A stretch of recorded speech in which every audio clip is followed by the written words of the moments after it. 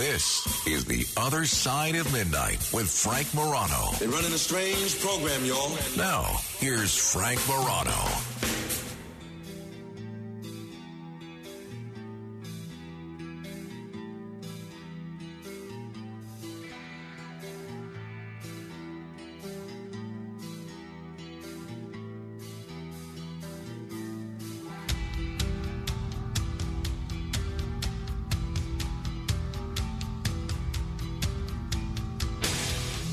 Long before I was a radio talk show host, I was a radio producer. Long before I was a producer, I was a phone screener. And before that, I was a tape editor. But before that, I was in between being an intern and having a regular full-time job at a radio station. I was a substitute phone screener. And I would kind of fill in whenever they'd need somebody at a radio station. And I got to meet and work with a lot of interesting people, some of the biggest names in all of talk radio, and some of the names that you've never heard of in all of talk radio. And it was a lot of fun. I enjoyed it because I'm a fan of the medium. And one of the more memorable opportunities that I had, this is going back about 20 years, one of the more memorable opportunities that I had in that time was to be able to work with Matt Drudge on his radio show. And the reason that it was memorable was many reasons. One, I was always really impressed with Matt Drudge in terms of what he'd been able to do in terms of the Drudge Report and his books and things of that nature. But I just loved him on the radio. I've always said that if I owned a radio station, I would break the bank to hire Jay Diamond to do a show. Matt Drudge is the other person in that category that I would empty my bank account to hire Matt Drudge to get him back to do a radio show because he was just so good. And I remember working with him. His show was on Sunday nights. I'm sure a lot of you remember it. And one of the things that struck me about that show is he wasn't present in studio, at least not when I worked with him. He would always be somewhere else, mostly in Florida, but wherever else he'd be. You never knew where he was. And what would strike me is that the engineer it would be 2-3 minutes before the show, and Drudge he would fire off all his own sound, and he would be previewing cuts and things of that nature. And the engineer would talk to him and say, "Hey, Matt, can you hear us okay?" Or something along those lines. Or, "Matt, are you all set? You ready?" You want to make sure they're connected. And basically, Drudge would come back on. This is with 2.5 minutes before the show's about to start. And he would come back on. He says, "Yeah, all good here. Real busy. I'll be there already." And I would think to myself, Drudge wasn't being rude, but he was being a little dismissive. And you could tell that he really was busy. And I remember thinking to myself at the time, I said, geez, it's 2 minutes before the show. How is he not ready with what he's going to talk about and exactly what he's going to say? How is he not yet prepared for this show? I mean, I guess that's how geniuses work. And lo and behold, I find myself literally every day until the second before the show starts, trying to prepare just the bare minimums of things that I need to be able to be ready for the show. So you know what I've learned since doing a show, especially, a 4-hour daily show, is that it's not just geniuses like Matt Drudge that need every possible second before the show to be ready. It's even the layman like me. Because I find myself just now, I'm trying to prepare, the show and a bunch of other things, do all the other things you need to do. And I keep looking up to the clock. All right, I still have 2 minutes. All right, still have 90 seconds, still have 40 seconds. And I'm still trying to squeeze every last ounce of productivity out of those 40 seconds. All right, a lot to get to. We'll get into an AI discussion in about 20 minutes with a fascinating attorney and writer by the name of Alexander Zupatov. Going to talk with him. We're going to talk. We've got the AC report coming up a little later. Laura Curran is scheduled to be here. Brian Kilmeade is going to be here. We got a lot to get to. Now, a lot of you may have heard about the abortion pill situation. So on Friday, I believe, forgive me if I'm not pronouncing this correctly, but on Friday, mifepristone, I believe that's the pronunciation. If it's not that, it's close. I'm going to try to avoid saying it because I'm not confident in my pronunciation. But mifepristone, the most commonly used method of abortion in the United States, was thrown into some legal ambiguity after conflicting court rulings from two federal judges. In Texas, you had a situation where the U.S. District Judge Matthew Kacsmaryk suspended federal approval of the drug, which first cleared the Food and Drug Administration 23 years ago. And the judge's ruling came in a lawsuit filed by the Alliance Defending Freedom, who was involved in the Mississippi case that led to Roe versus Wade being overturned. ADF is arguing against its safety and approval, and the judge, who's a Trump appointee, signed an injunction directing a reversal of the judge's approval until that lawsuit is complete. Now, in his 67-page injunction, Kacsmaryk said the FDA made a series of legal errors in approving the drug, and that the anti-abortion challengers were likely to succeed in their lawsuit against that approval. And he gave the government 7 days to appeal, which it did Monday morning. This is what the judge wrote. The court does not second-guess FDA's decision-making lightly, but here, FDA acquiesced on its legitimate safety concerns in violation of its statutory duty based on plainly unsound reasoning and studies that did not support its conclusions.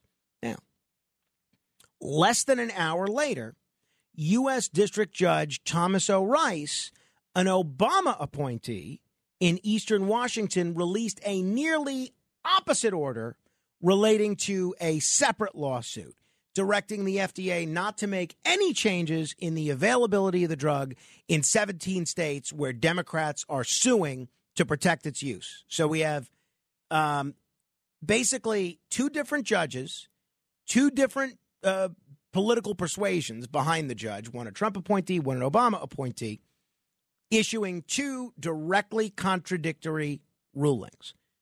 Any guesses as to where this is headed? Yes, that's right. Even the people that can't guess that the fourth answer is going to be James Madison and the $1,000 minute could get this one. This is going to head to the Supreme Court. I don't think there's any doubt about that.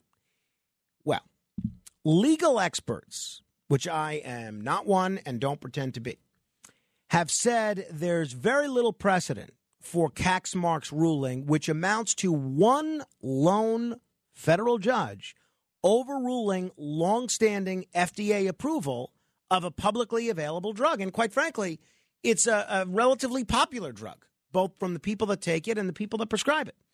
The plaintiffs in Texas could not point to examples of a court previously intervening in longstanding drug approval. It would be almost the same as a judge these days saying, you know what? We're not allowing Viagra anymore. That should no longer be legal. It's been legal for 25 years, but tough.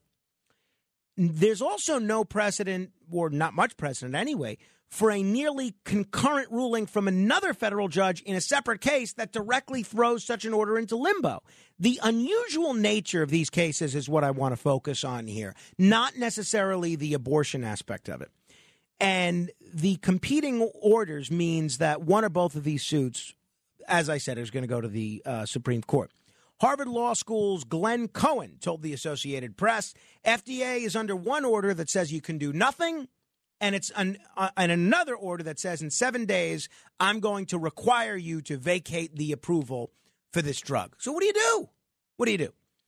Well, mifepristone is one of two drugs used for medication abortion in the United States. The other is misoprostol, which is also used to treat conditions like stomach ulcers. And research shows it's rare for either drug to cause serious adverse effects. So typically, mifepristone is the first pill in a two-drug medication regimen that's used in more than half of all abortions in the United States. If Judge Kacsmaryk's ruling were upheld by a higher court, the drug would become illegal even in states where abortion is still legal. Understand, New York, New Jersey, Pennsylvania, Connecticut, Maine, it would be illegal there too. So medical providers have said that if mifepristone were removed from the market, they would continue to use only misoprostol, which has a lower rate of effectiveness in terminating pregnancies, but it's commonly used alone outside the United States. So some Democrats in Congress responded by calling for the Biden administration to ignore the federal court's ruling, which could send this administration into uncharted territory. And some people are claiming that this would set off a constitutional crisis. HHS Secretary Javier Becerra, whose agency oversees the FDA, said everything was on the table and declined to answer directly if the Biden administration would consider ignoring the ruling. One of the people who says that this ruling should be ignored by Biden, even if it goes all the way up to the Supreme Court. No surprise here. Even the people that think James Madison is James Monroe or William Henry Harrison got this one as well, is New York Democratic Congresswoman Alexandria Ocasio-Cortez. This is her on CNN. I believe it was over the weekend, saying President Biden should ignore this ruling. Well, I think rulings like this, and I think we've seen from the FDA and also from activity in Congress, that some of these rulings, I think we've been preparing and anticipating for there being these egregious overreaches by members of the judiciary appointed by a right-wing Republican Party whose goal for a very long time was to just pack these courts with partisan judges, often underqualified or completely unqualified for their role. And so there has been thought, I believe, given to this. Senator Ron Wyden has already issued statements, for example, advising what we should do in a situation like this, which I concur, which is that I believe that the Biden administration should ignore this ruling. I think that the courts have the legitimacy and they rely on the legitimacy of their rulings. And what they are currently doing is engaged in an unprecedented and dramatic erosion of the legitimacy of the courts. It is the justices themselves, through the deeply partisan and unfounded nature of these rulings, that are undermining their own enforcement.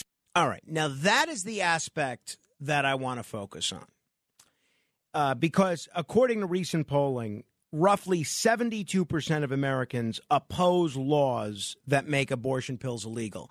Even a lot of people that think Roe versus Wade was not rightly decided, they think it should be left up to the states to decide whether abortion is legal in that state. And a lot of those people, now there are some people that are way out there like Mike Pence that just want abortion permanently banned no matter what.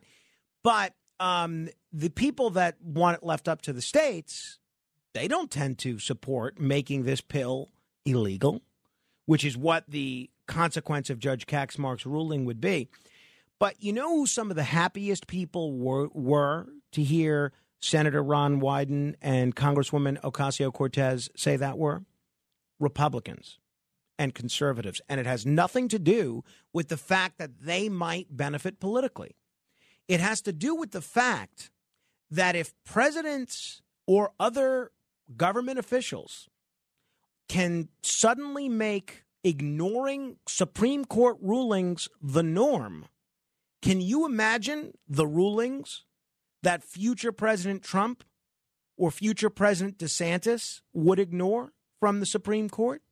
And my question for you, very simply, whether you're a Republican, whether you're a Democrat, whether you're conservative, liberal, or somewhere in between like I kind of am,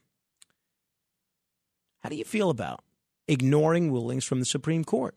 Should presidents, if they believe a court has way overstepped, do you believe that a future President Trump or a current President Biden should do, in essence, what Abraham Lincoln did with the Dred Scott decision and ignore the ruling of the court? And my answer really is maybe, which I'm going to expand upon in a minute, but I'm going to give you a chance to call in. 800-848-9222. 800-848-9222. So the right is very skeptical of Kaczmarek's ruling, but also supportive of his framing of medication abortion. Some argue that the left is only upset because Kaczmarek properly frames what abortion is. Others say, on the right, that the legal leaps are flawed and could backfire in unforeseen ways. The left is harshly critical of this ruling, saying it's lawless and dangerous. And some argue that the injunction is obviously a stretch and Kaczmarek's logic is just indefensible. Others wonder what the Supreme Court will do when it inevitably intervenes. As far as I'm concerned, abortion is obviously a very contentious issue. I've shared my position on it repeatedly in the past as both a legal issue and a political one. And today, though, we're not talking about the morality of abortion. It's essentially irrelevant to this discussion. This is about a legal ruling and the justification for it. And to that end, Kaczmarek is wrong, and he has seriously overstepped. And, the plain contours of the argument against Kaczmarek are not just being made by liberals. Conservatives and writers assessing this honestly, whether they're the Wall Street Journal editorial board or writers from Reason magazine, they are conceding the obvious. The plaintiffs don't have standing. The approval is beyond the statute of limitations to be challenged. Can't go back 23 years and challenge an FDA approval. And Kaczmarek ignores decades of precedent on laws that he's citing here. And the extremism of this ruling and the disingenuous nature of it are very clear. And, of course, in today's tribalized politics, it's hard to criticize your own team, so you end up with weaselly sentences like what the Wall Street Journal editorial page said. Judge Matthew Kaczmarek agreed but made several legal leaps. Or is this a legal stretch? The ruling doesn't contain stretches or leaps. This is outright, plain old-fashioned judicial activism. It's right-wing judicial activism instead of left-wing judicial activism, but it's judicial activism nonetheless. If the Supreme Court upholds this ruling, just like if the Supreme Court does anything else that is unconstitutional, I believe that the president should ignore it. I have been saying this for years. For far too long, the Supreme Court has unduly interfered in our local, regional, and national politics. The justices on all sides of our political spectrum, they consistently veto important state and federal laws without any persuasive basis in constitutional text or history. A great book on this, written by a guy that's been a guest on this program many times, is Supreme Myths by Professor Eric Siegel, why the Supreme Court is not a court and why its justices are not judges. Got to read that book. It's short. You read it in a weekend. So there have been a whole bunch of proposals advanced by legal scholars and politicians to deal with a court that's much too involved in our politics and our elections. None are going to be adopted in the near future. Even President Biden, he put together a Supreme Court Reform Commission. They failed. This is his own commission, by the way. They failed to agree on a single major idea. Not one. They couldn't even agree. Biden's own commission couldn't pick one idea that they agreed on. So we have to do something to rebalance where we are, because we don't have checks and balances. We have a cryptocracy. We have a court that has veto power over the people and over the legislative branch of government and the presidency. And that's not appropriate. We have a dictatorship of the court. And this court needs a brushback pitch. And I'd love to see some presidents start doing what Andrew Jackson did and Abraham Lincoln and just start ignoring these rulings. And there's one possible reform that is rarely discussed, but what might work and has a very solid foundation in history, and that is the people and our elected leaders should threaten to ignore the court when it intrudes into governmental policy where it simply does not belong. This may sound radical. It is not. This has a strong democratic tradition, small d. And if the politicians who are ignoring these orders that people don't like it, they should vote those politicians out of office. This might be the only tool available to the American people to weaken a dysfunctional court system. So even before the American people voted for the U.S. Constitution, a writer with the pen name Brutus wrote about the likely dangers of unelected, life-tenured Supreme Court justices with the power to strike down laws that they would pose for the new government. This is what he wrote. This is in 1780-something. There is no power above them to control any of their decisions. There's no authority that can remove them, and they cannot be controlled by the laws of the legislature. In short, they are independent of the people, of the legislature, and of every power under heaven. Men placed in this situation will generally soon feel themselves independent of heaven itself. Well, you know who responded to Brutus? Nothing to do with the wrestler who mastered the sleeper hold, Brutus Beefcake. Alexander Hamilton. Before they were writing plays about him and trying to take him off the $10 bill, he had something to say about why this was not going to happen. He responded to these concerns, Federalist Paper number 78, by saying the soon-to-be justices had neither purse nor sword, and their power would depend on the people's trust. Also, the Supreme Court may truly be said to have neither force nor will, but merely judgment, and must ultimately depend upon the aid of the executive arm, even for the efficacy of its judgments. He also said the court would not declare laws unconstitutional unless there was an irreconcilable variance between a statute and the Constitution. Hamilton, like most of the founders, believed that judicial review was a tool for judges to employ infrequently and only upon a strong showing by the plaintiff of a clear constitutional error. Now, what have we seen over the last 200 years? We see that Brutus was right and Hamilton was wrong. Throughout American history, the Supreme Court has issued country-changing decisions, striking down state and federal laws that no one with a straight face could argue they were right to do, that they were in irreconcilable variance with the Constitution. In 1857, the court said Congress could not end slavery in the territories, despite Congress having the power to do so in Article 4 of the Constitution. In that decision, they helped create the Civil War. Thank you, Supreme Court. 1883, the court did not allow Congress to prohibit racial discrimination in places of public accommodation, leading to almost a century of racial segregation. The court has interfered in our elections in many harmful ways, striking down reasonable efforts on campaign finance, declaring unconstitutional a key section of the Voting Rights Act, then narrowly interpreting the remaining part of the law. None of these decisions were justifiable as a matter of text or a matter of history. Why would any country delegate to elite lawyers decision-making authority over controversial and difficult issues such as gun control, abortion, affirmative action, just to name a few? Well, the answer is we didn't. The founders didn't. It's nowhere in the Constitution. They claimed it for themselves, and we need to teach these bastards a lesson. We need to get these guys to back up off the plate a little bit by throwing inside, and I think it would be a grand old thing if presidents started ignoring Supreme Court decisions that nullify state, local, and federal laws. I really do.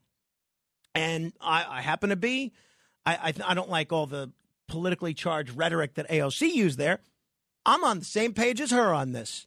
And if this was a court that had, if this was going to be a Supreme Court decision that nullified a conservative ruling, or I would say the same thing. I would say the exact same thing. Power to govern belongs to us, the people, and our elected representatives, not 9 judges in robes who serve for life and are accountable to no one. Who's with me? 800-848-9222, 800-848-9222. Mark is in Baltimore. Hello, Mark. Hello, I'm with you. I think this is one of the greatest openings I've ever heard you say. Not only is Brutus accurate, as you quoted, it it harkens back to a book the great Mark Levin wrote called Men in Black, and he called them radicals in robes because, as we know and as you so eloquently stated, the Supreme Court or any Supreme Court exists to either rule by state and or federal constitutional law, not to legislate on the bench. They don't exist to legislate. They exist to rule by law, by constitutional law. Thank you, Mark. 800-848-9222. To your point, maybe it's time for the people or the president to stop acceding to Supreme Court decisions striking down laws unless the justices make a showing of clear constitutional error. This strategy might cause some people to remember the governor of Arkansas in Brown versus Board of Ed. He said that didn't apply to his state in the 50s, and that led the court to emphatically say that it did. And Eisenhower called in the National Guard. And the specter of events like that, might make folks some nervous about disobeying the court. But as Hamilton observed, the system is built such that the executive has the discretion to refuse to enforce court decisions. In the words of Professor Chris Sprigman of NYU, I would have him on the show, but he doesn't like to stay up late. Hamilton argued the court's utter dependence on the executive branch to enforce its judgment meant the court was no real threat to liberty. But for that argument to make sense, it must also be true that at least in cases where a court ruling provokes some disquiet, the president will make an independent assessment before enforcing it. The court has become a focal point of America's current dysfunction. It intrudes in areas of public policy where it doesn't belong, like abortion, like gun control. And these justices have warped our elections and our politics. 800-848-9222. We have a distinguished lawyer and writer waiting in the wings. He's welcome to weigh in on this, but I want to get him to chat about artificial intelligence. But David in the Bronx, I know you disagree. You can say whatever you like. Just make it brief if you can, David. All right. Well, I generally agree with you on the Supreme Court that it's taken powers that were not delegated to it in the Constitution. But let me just give you one example, which you did not mention. Loving versus Virginia in 1967, which legalized interracial marriage in the entire country. Now, according to your theory, the states that at the time believed that that was perfectly appropriate to tell people they couldn't marry someone of another race, the Supreme Court would not have been able to decide that, or if they did, it would not have been enforced.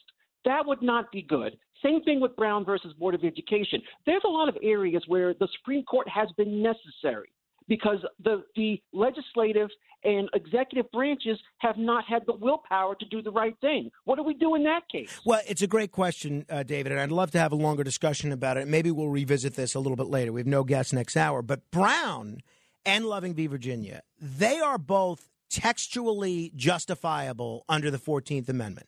And it stands for a principle we should all share. And that is not true for most of the court's constitutional law cases, which involve issues most reasonable people can disagree about. And in such circumstances where I think one thing, you think another, those should be issues for the legislature. And the court should stand down. But it hasn't, and it won't, absent some major changes. And I think this might be the kind of thing that sends a chilling effect to these politicians in robes. All right.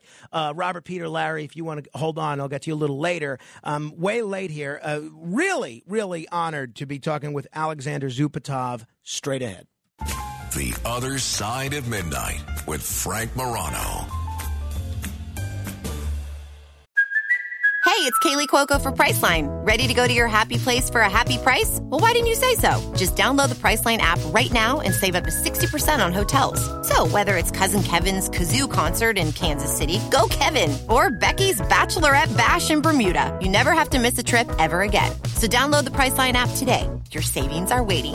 Go to your happy place for a happy price.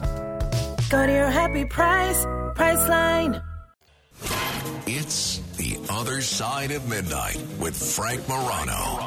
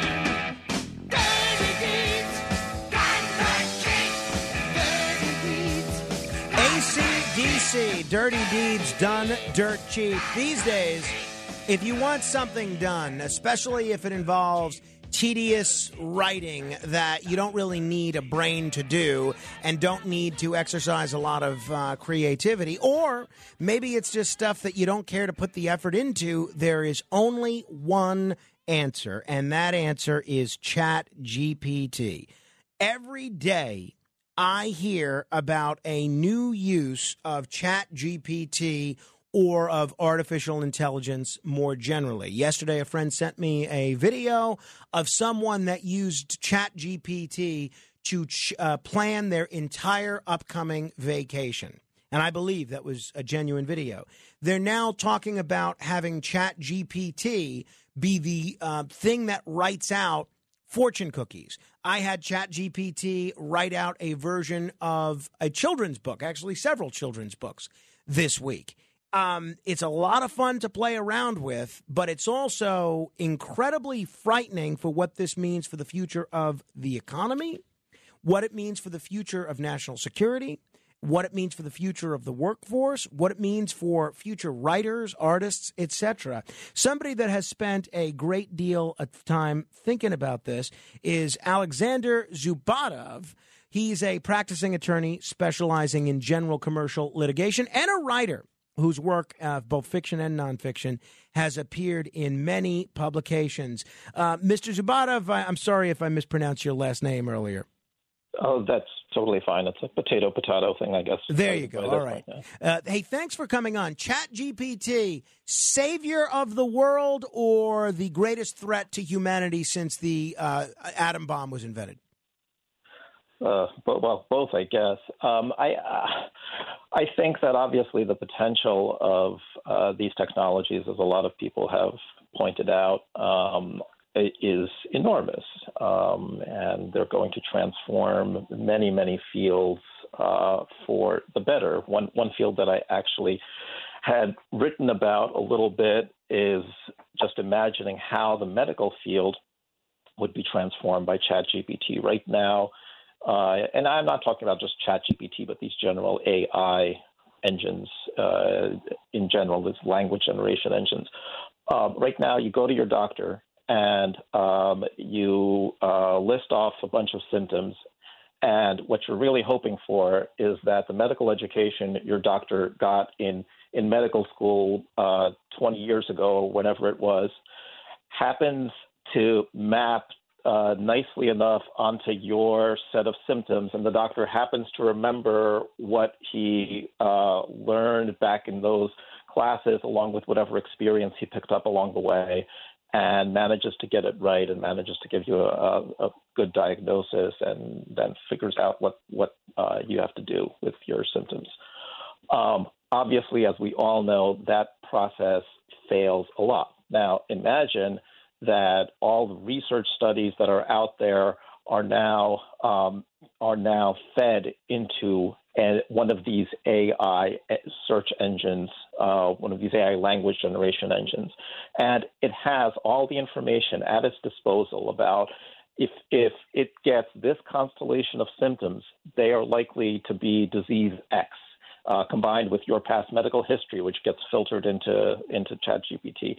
And then it spits out a diagnosis for you, and also based on that same research library tells you what to do, what the best course of action is based on research that you should be doing. So, when we think about something like that, there's a lot of promise there to eliminate human error that can cause right. But on the other hand, you take that exact same scenario, and now you think about the flip side of that, which is that, now we are wholly dependent on this opaque process, this AI machine, to make some of the most important decisions of our lives for us, and we don't know what considerations it's being biased by when it's making those kinds of decisions. We don't know. So, for example, right now, the FDA gets 70% of its pharmaceutical research funding from the pharmaceutical industry. All right, so that obviously creates a process where these companies are going to have a very big role to play in what gets approved and what doesn't. And so now imagine that ChatGPT or its equivalent is being biased in a similar manner to feed you into that kind of pharmaceutical pipeline versus a treatment that has maybe fewer side effects. Or you could imagine many different nightmare scenarios where certain treatments are forced on us. You know, obviously, when people think about COVID, there are a lot of scary thoughts for a lot of people about what kinds of treatments could be forced on you when you have something like this presiding.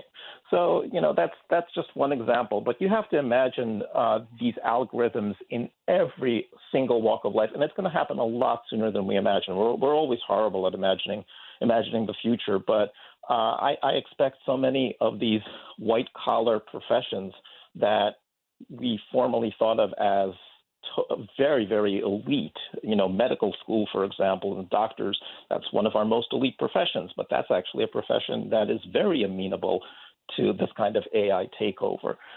So I think in another 5-10 years, our landscape is going to be unrecognizable from this standpoint because ChatGPT has been out since, well, the public version of it, at least the most recent version, has been out since the very end of November, beginning of December, and already it has transformed our society so much. So if you imagine what will happen 10 years down the road, I mean, it's crazy. You were the first person that I read and heard comment about the biases involved with ChatGPT. I think you had posted, and I shared this after you had posted it, asking ChatGPT to say something about President Biden and then asking it to say something about President Trump. And it was very clear that there was a bias in that answer. Is that a pattern with ChatGPT? Has it demonstrated any noticeable political bias as best you've been able to determine? And what bias does that direction tend to flow? So at this point, I can give you a more objective answer than just telling you, oh, I've played around with ChatGPT and I saw that it was biased. Because that ultimately is anecdotal and that ultimately is subject to a charge that, well, maybe you're just picking questions that it's going to give you certain biased answers to. There's a guy named David Rosado, R-O-Z-A-D-O. He is an associate professor at the New Zealand Institute of Skills and Technology. And he did a series of clever studies on ChatGPT. What he did essentially for one of his studies is he fed it a bunch of political orientation quizzes. We've probably all had the experience of taking one of these things online. There are many different ones available. You answer a bunch of political questions, and it tells you what, you know, you're left liberal, you're libertarian, you're whatever. So he gave it 15 of those quizzes. 14 of those 15 classified ChatGPT as left liberal or progressive, and the remaining one classified it as moderate. And that's just one of the experiments he did. There's several interesting ones. Another one, he fed it a kind of template of statements where the first part of the statement was a group. So black people, white people, left people on the left, people on the right, wealthy people, poor people, all kinds of different groups, heterosexuals, homosexuals. And then the end of the statement was are often or it was something like most heterosexuals are, and then you fill in a negative adjective, and he had a list of, I forget how many, maybe 72 different adjectives, lazy, okay?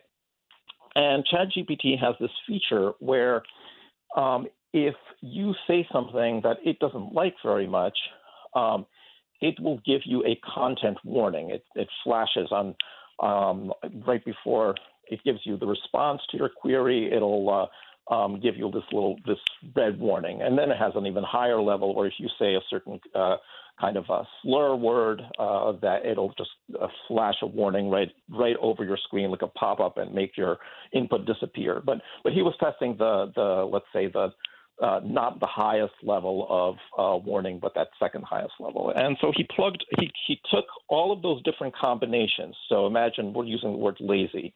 Heterosexuals are lazy, homosexuals are lazy, men are lazy, women are lazy, whites are lazy, blacks are lazy, Hispanics are lazy, okay?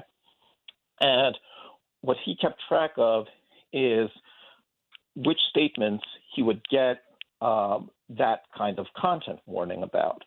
And the result is, again, exactly what we would expect, given the kind of bias that I already described,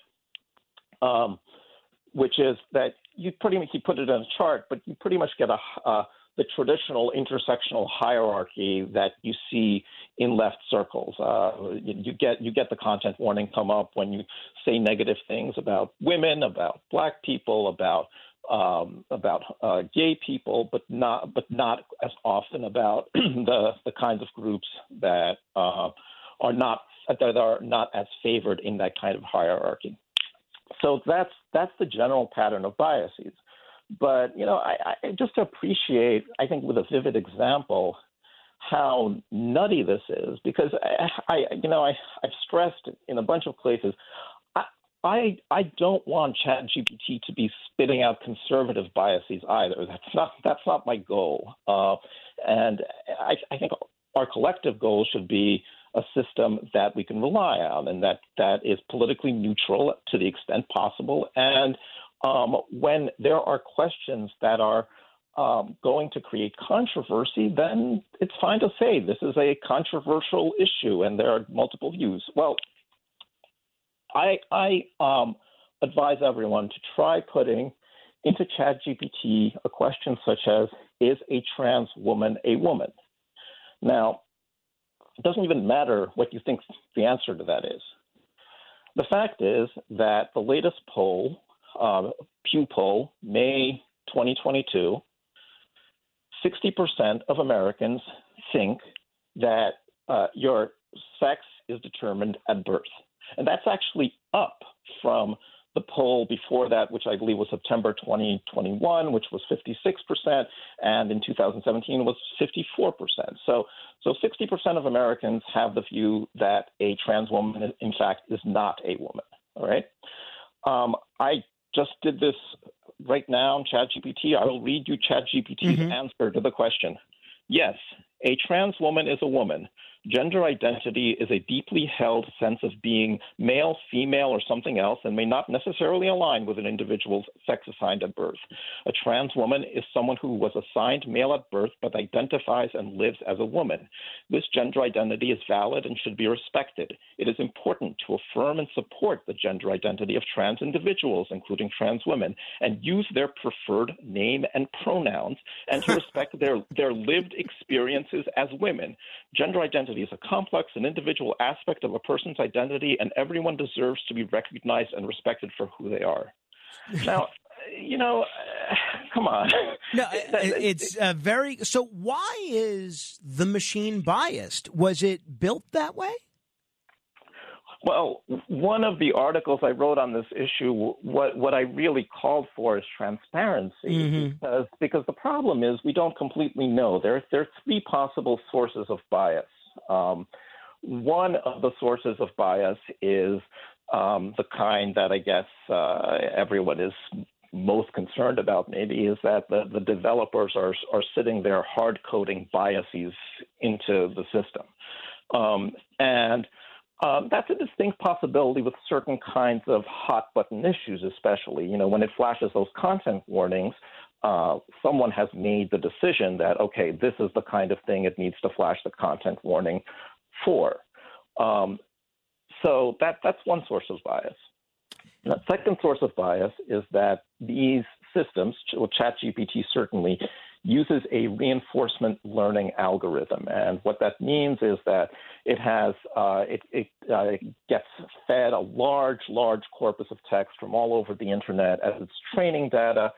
And then what they do is they get human subjects, and those subjects are given certain they put in certain queries, and ChatGPT gives them an answer, and they rate the different answers that ChatGPT gives to the same query based on which one they like more, what's a more appropriate answer, etc. But the problem is we don't know anything about how that process works. Who are those human subjects? So just the end of that is based on the ratings of the ChatGPT's answers. The algorithm is fine-tuned and learns to select better answers to questions. Wow. We don't know anything about who those subjects are that they used. Was there any effort made to have those subjects be politically representative of a broad cross-section of the country or not? Were those subjects, in fact, instructed to give certain kinds of reinforcement, but not some other kind of reinforcement? All these are important questions. We don't know anything about that. The third source of bias that's possible is bias from the training data itself. So, for example, Wikipedia was fed into ChatGPT. I don't know if it's all of Wikipedia, but definitely many Wikipedia entries were fed into ChatGPT. That's something that OpenAI, the company responsible for ChatGPT, has explicitly stated. Wikipedia, many people on the right feel, is biased against them, and there have been actually studies including from Harvard researchers that have shown Wikipedia bias. But so it's possible that some of those. I mean, I know, and I don't. Other people might have had a similar experience. If you actually go to Wikipedia and look at an entry for something you know a great deal about, something you really feel you're an expert on, that's when you'll see the issues. Right, right. No, see, that's been my experience as well.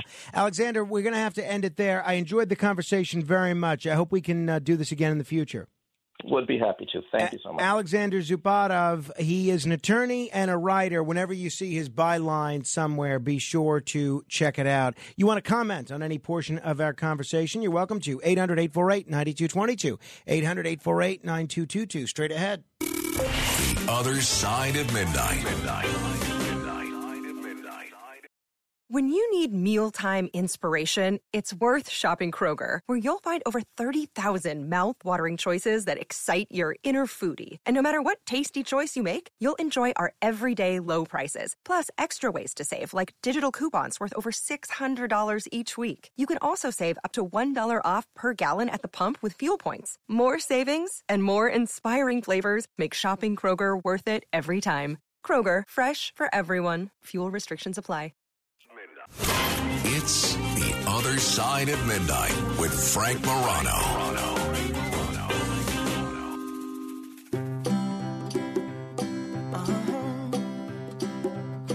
If you ever find yourself stuck in the middle of the sea, I'll sail the world to find you.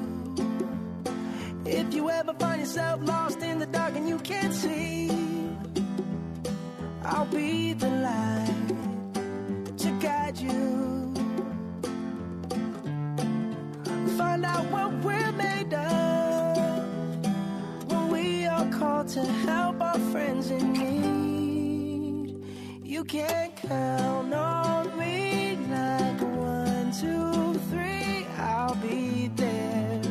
Bruno Mars. This is a great song, is it not?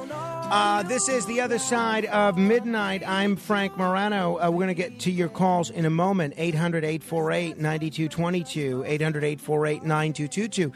You know, I received a notification yesterday that, you know, I'm very proud of the listening audience that we have for this show, in prison especially. But I received an email yesterday. Inmate Paul Van Manen, the above-named inmate, has chosen to remove your email address from his or her approved contact list and therefore cannot receive or send messages to your email address. And you know what? I had not checked my Core Links, which is the prison email system, in a while. So I'm hoping that what didn't happen is that he emailed me a bunch of times And I didn't respond, and now he took me off. So, Paul, if you're listening, if you're still incarcerated, add me back, and I will check my core links to see if you're on there. For the rest of you, whether you're in federal prison or state prison, feel free to email me, frank.morano@wabcradio.com. Let me know how you're doing. Let me know how you wound up there. Let me know if there are any injustices in your case that I should look into or speak out about. Because I felt bad when he removed me, unless he got released, in which case, good for him. Happy to hear that, but I don't think so. Sounds like he removed me. All right, until next hour, help control the pet population. Get your dog or cat spayed or neutered.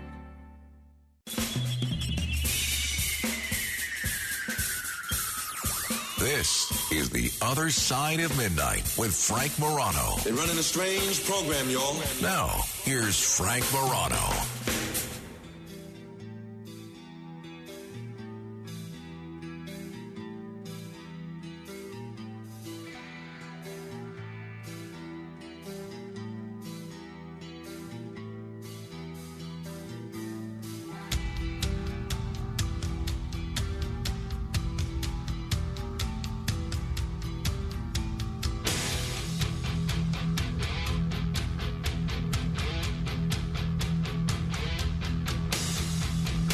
In my lifetime, there has been no day worse than September 11th. I mean, look, there are days worse on a personal level, but in terms of days where you really just feel, I don't know, like the whole world is mourning together with reason to mourn, September 11th takes the cake. I mean, on a personal level, if you lose someone in a tragic way, maybe that's a more meaningful day for you.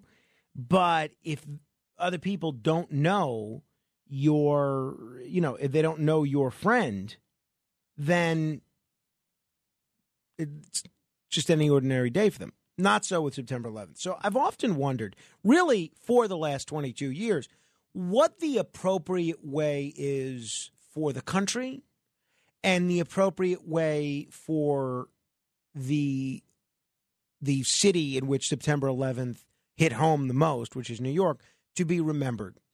And over the years, different things have occurred to me, but I believe strongly that the solution to that is not giving people a day off.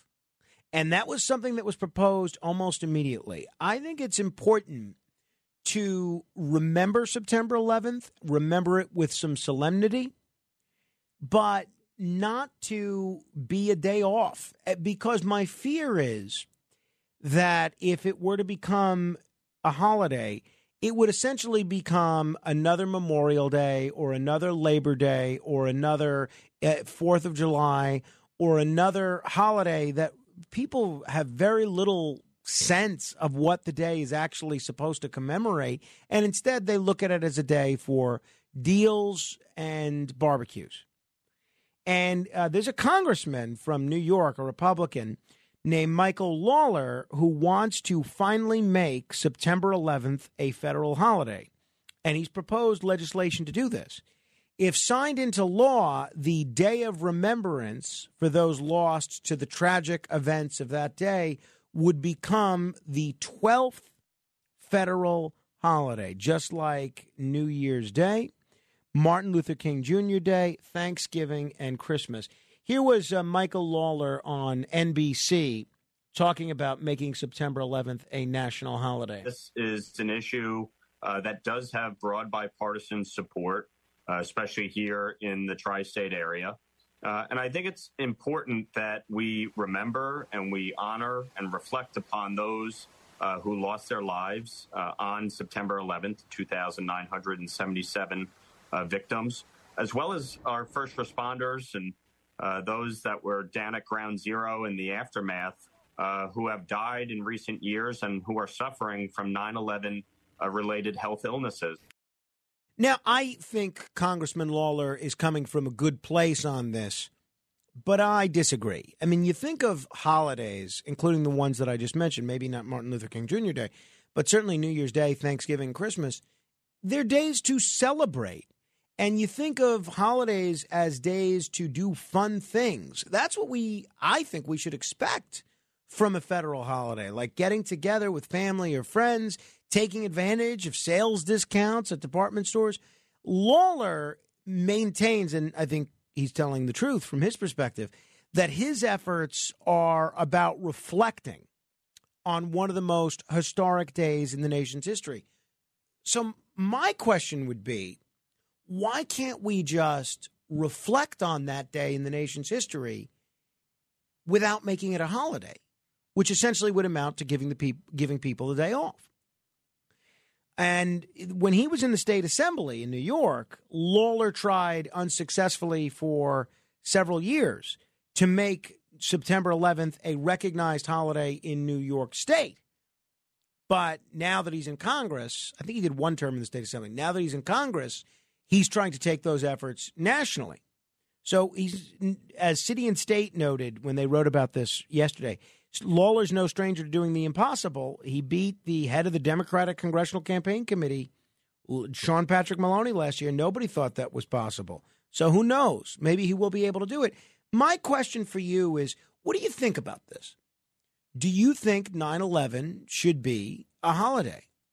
800-848-9222. I vote no. If you got to vote on this, what would you vote? And why? I vote no because I think it would do nothing to help people remember the day. And I think in a lot of ways, it would become just another day for having fun. And to me, it almost distorts what the stated intent of the holiday is supposed to be. 800-848-9222. Tell me what you think. You're welcome to weigh in on anything else you like. Matt Blaze, you have an opinion on 9/11 as a national holiday? Absolutely not. You're with me. 100%. I remember September 11th very well. I worked in the city. I remember the fear afterwards, the pain, the chaos that was going on in New York at that time, that day, that week. The first day, maybe a week later, going to work and seeing a National Guardsman in the middle of 6th and 23rd Street with a machine gun standing in the middle of the intersection was surreal to me because we did not have anything like that ever in this country. So that is not a day like I want to see turned into sales like we did see. Remember that restaurant put out a menu for September 11th? Yeah, and that was before it was even a holiday. So to have it as a holiday, I don't think so. A day of remembrance, absolutely, of course. And I think everybody's going to remember it in their own way. And that's where I think it should lie. Now, we're on the same page, but let me play devil's advocate. So let's say, obviously, if you're younger than, say, 26, and that's pushing it, if you're younger than 26, you don't remember anything that happened on September 11th, chances are. So you can't look back if you're one of those people. Would celebrating this as a holiday where, like we do with Martin Luther King, right? Would it be an opportunity for the whole country to reflect on what occurred that day for people like us that didn't necessarily live through it? No, I don't think if you're younger than 26 is like Ken. Ken doesn't remember September 11th. He was like 3 years old. If we make it a holiday, as the generations even get older, they're going to be less and less inclined. That's my feeling to as well. even know anything, and it's going to be a day off. Kenneth, as someone that was not old enough to remember what occurred on September 11th, what's your view of this idea of making it a national holiday? No, I'm on board with both of you. I think that, if you make it a holiday, like you guys are saying, people are just going to forget about it as the years go on. And, Pearl Harbor, that's not a national holiday. That's a good point. So why should we make this a holiday when it's a day designated to solely remember, and, you have the name readings on, Ground Zero and that whole thing. So I think it would be disrespectful, honestly. If they did that. And that's kind of where I come down. But I'd love to hear from you if you disagree. 800-848-9222 and why, and where the flaw is in our logic on this. 800-848-9222. Because I do look, Lawler obviously thinks this is going to be a politically popular issue, But clearly, the fact that he brought it up in the state assembly and in Congress, this is something he really believes in. And I don't think he's doing it because he wants to see people partying at barbecues like they do on Independence Day, lighting off fireworks and things of that nature. I think he does view this as a good way to commemorate what occurred. I just don't think a holiday is the right way to go. What do you think? 800-848-9222. The Fugazi Tom is in the Boogie Down Bronx. Hello, Tom. Yes, right. I believe we should have an American collective Memorial Day. Let's take everything that we want to memorialize, events, people, past and future, and just leave it open. One day to commemorate everything that needs to be memorial, veterans and everything. One day for the memorial of everything, 9/11 and whatever. But isn't that to some extent what? Isn't that to some extent what Memorial Day is? Yeah, but let's not have the separate holidays for Memorial. Let's put them all in one Memorial Day. All right, I'm okay with that. 800-848-9222. That's 800-848-9222. John is in Maryland. Hello, John. Hey, how are you? First-time caller. Welcome. Very much for having me. Sure, thanks for being had. I'm a retired police detective. I did 26 years in Washington, D.C. I was at the Pentagon 12 hours post, so I saw the body parts coming out. But no, you hit it earlier. December 7th, 1941 is a day of infamy. There's no holiday for that. That is a day of remembrance. And I think that's the way 9/11 should be treated as well. Yeah, I think you're right on the money as far as I'm concerned. And thank you for your service as well. 800-848-9222. You're welcome to comment on anything else we've covered as well. Alex in Hampton Bays, listening on WLIR Talk Radio 107.1. Hello, Alex. How's it going, Frank? Hey, listen, something that you have to take into consideration is that a lot of the country doesn't treat 9/11 like people in the tri-state area. I mean, you think about people in the middle of the country or out west or something, they don't hold it to the same values that we do around here. It doesn't mean the same to them, and so they might think, oh, okay, it's a holiday. But in reality, people around here hold it very differently than they do. And I don't think it should be a holiday. Well, I think it should be a day of remembrance. I think everyone agrees that that people around the country treat it differently than people in the New York area, or maybe even people in the the Beltway area do, as you just heard the fellow there that was at the Pentagon that day.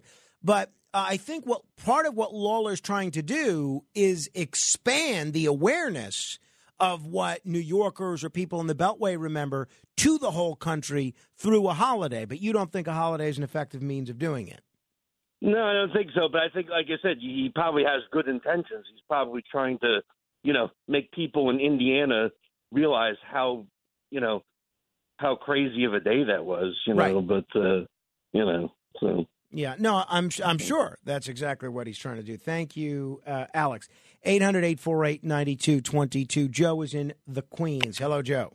Yeah, Frank, I want to also comment on the interview, but on this I would make two quick points. One is, if you go by this logic, then Japan should have holidays August 6th and August 9th for Hiroshima and Nagasaki. And the second point would be that it's too close to Labor Day.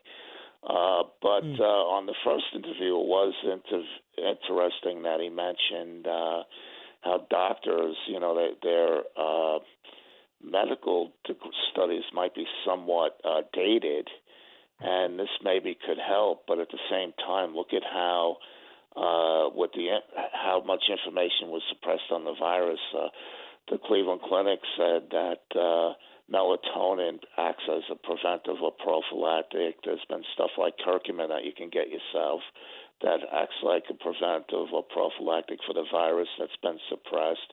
Reference the book, The Rise of the Fourth Reich, for a lot of other information on that.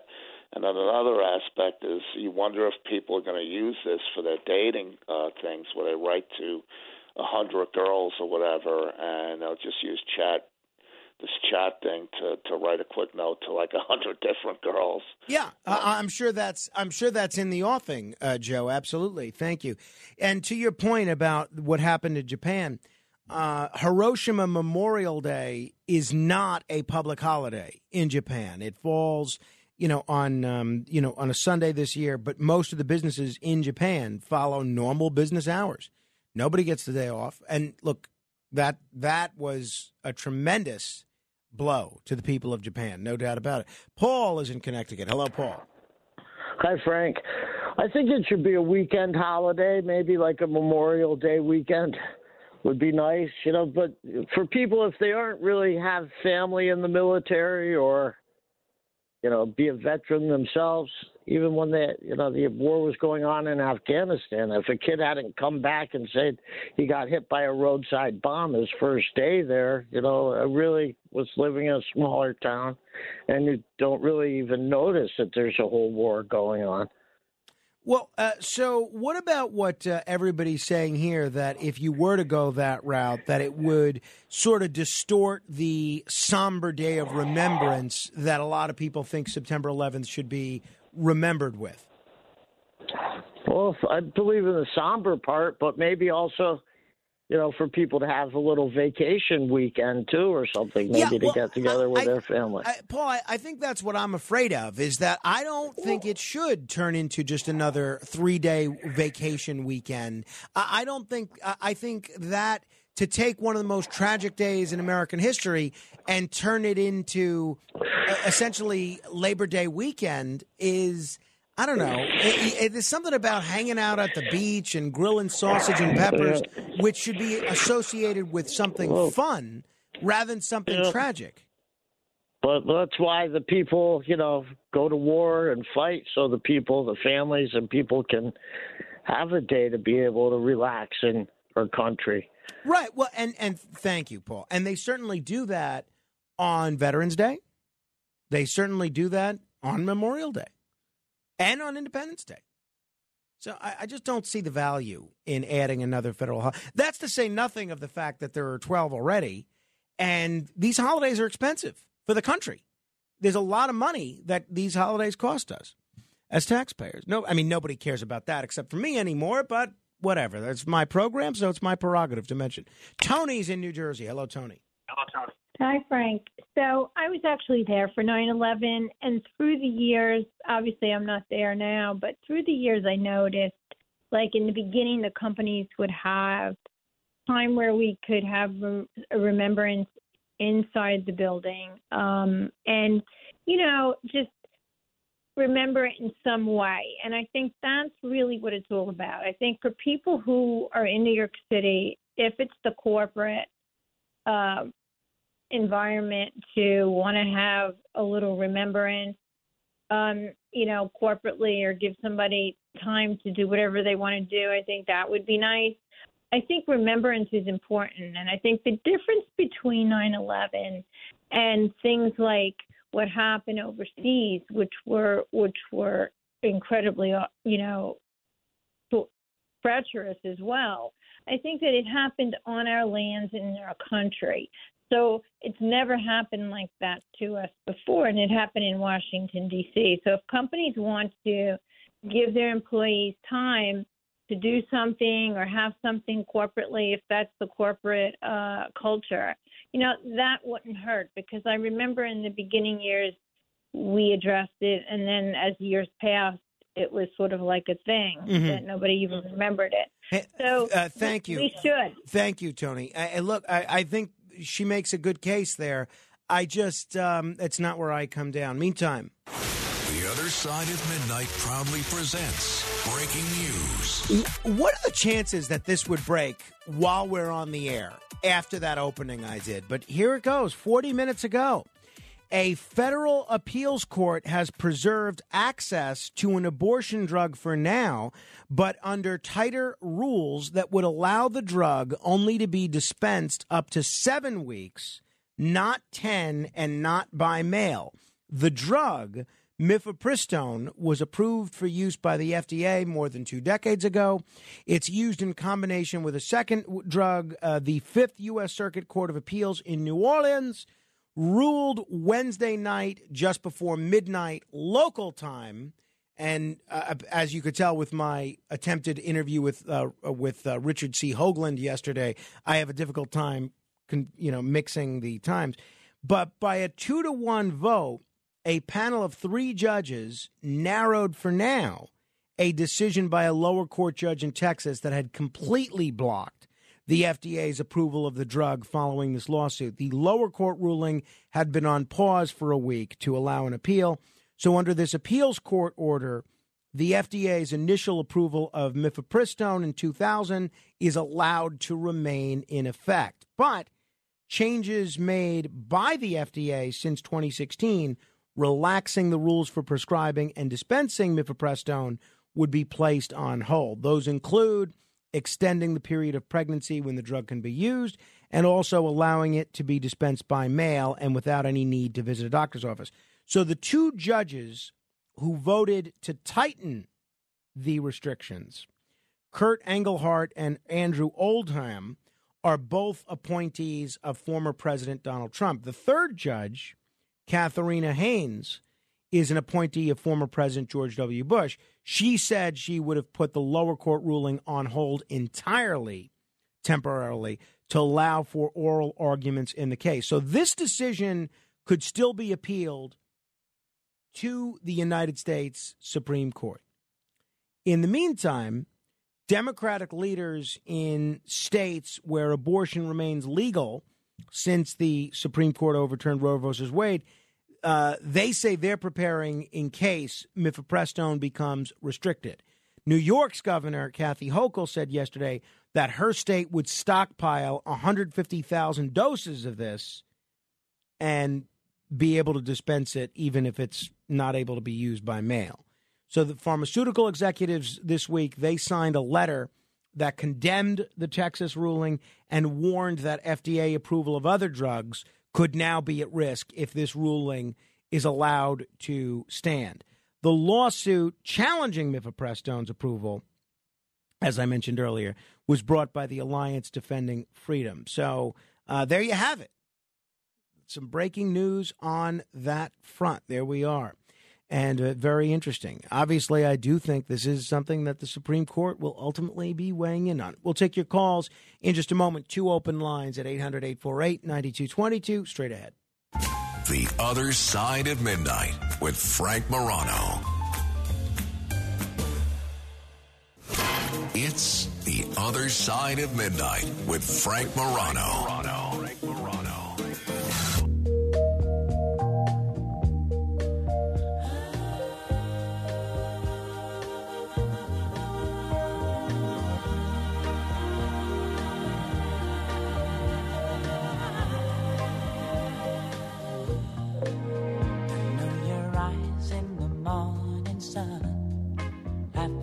Touch me in the pouring rain, and the moment that you wander apart from me, I wanna feel you in my arms again. And you come to me on a summer breeze, keep me warm in your love, then you softly leave, and it's me you need to show. How deep is your love? Is your love?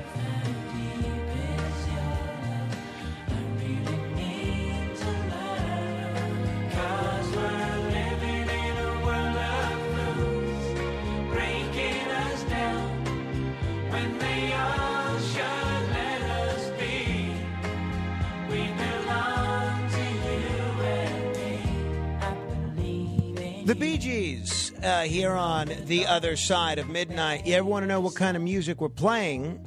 Please go to our Facebook group, Morano Radio Fans and Haters. Just search that on Facebook or just go right to Facebook.com/groups/Radio Morano. And we post the songs there on a regular basis. By the way, let me just say, I want to make very clear, I don't care what anyone in this group says about me or anything that we do on this show. And I think to some extent, Kenneth and Alex and Matt Blaze are also fair game. But I really wish these people in the group would stop bickering with one another. I spent a substantial portion of my day yesterday, reviewing reports that listeners had made about other reports. And in some cases, it's very personal. People bringing up other people's husbands, people accusing other people of being stalkers, people accusing other people, repeatedly saying, get a life, get a life. I have to say, and I got to tell you, this is exactly what I did not want to be doing. And I'm looking at all these complaints. I said, well, if this person says get a life, does that violate any of the rules? I guess it kind of does. It says be kind and courteous. Should we remove that? I guess we should. All right. Well, if this person makes a remark and says, no wonder your husband left you, is that something that should be removed? Okay. And then I end up spending a long time weighing each of these insults you guys are hurling at one another. And guys, this is supposed to be a radio show that's really a lot of fun. And I don't understand, for the life of me, genuinely, why you guys are fighting with one another. If you want to vent at me. And I think that's great. There's a lot of people that say negative things about me and the things that I do and the kind of content we have. And this person doesn't like that. And this person doesn't like that. This person wants us to get rid of this. That person wants to get rid of that. You know what I say? Great. I'm thrilled that they listen and care enough to be able to post about it. It's wonderful.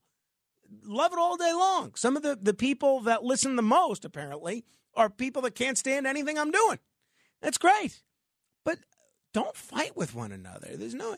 If you don't like what someone says, just move on. You don't have to respond to everything. Just move on. Why do you need to engage? Because I don't like having to make these rulings like I'm Solomon sitting in judgment of all these people. It's really bizarre what some people take personally and what some people care enough about.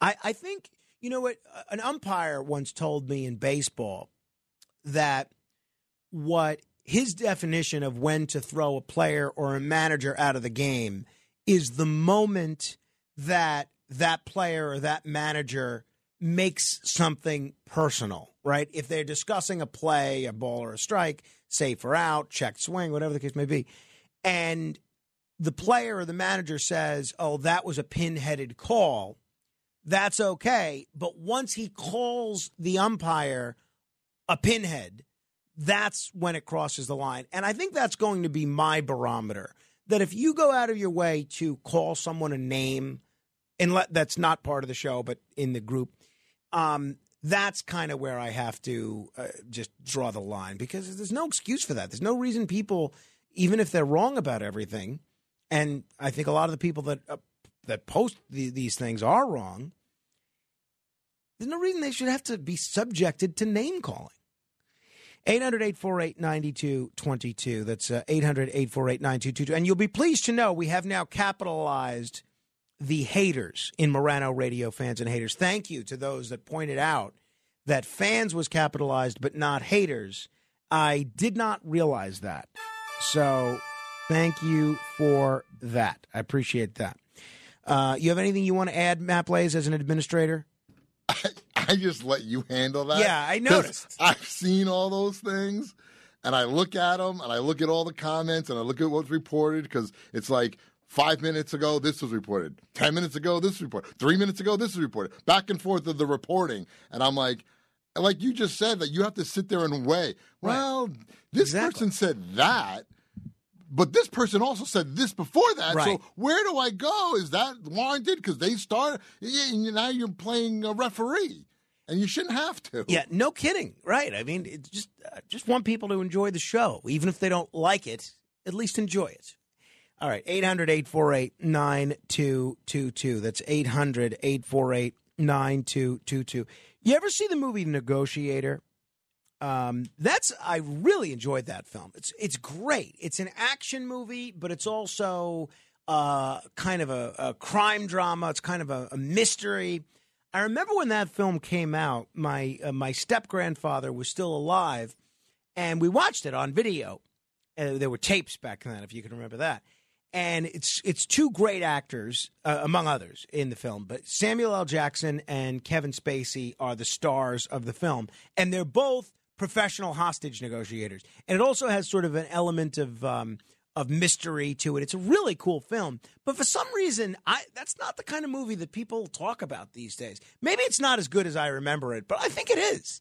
So I love that picture, but I never see it on TV. I never hear people talking about it. It has not become the cult classic that I always assumed that it would. But I remember watching it with my step-grandfather right after it came on video. And he said about three-quarters of the way through the film, now keep in mind, it's on tape. We could just pause it.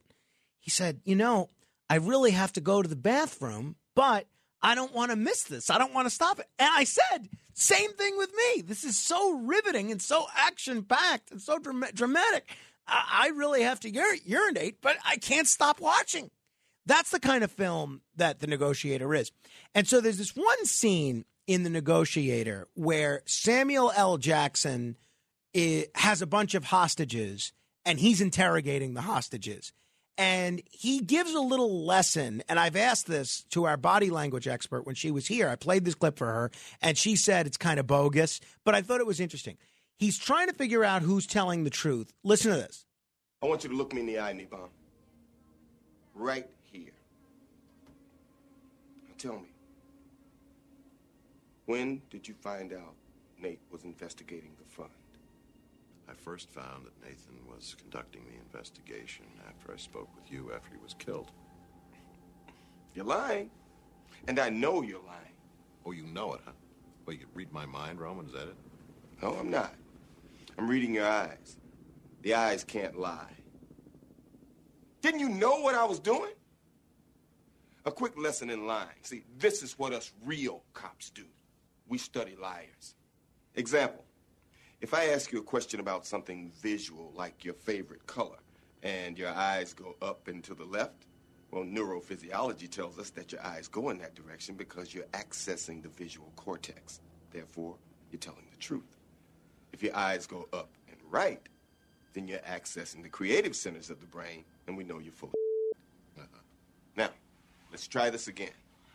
What's your favorite television show? I'm not going to play your stupid game, okay, Roman?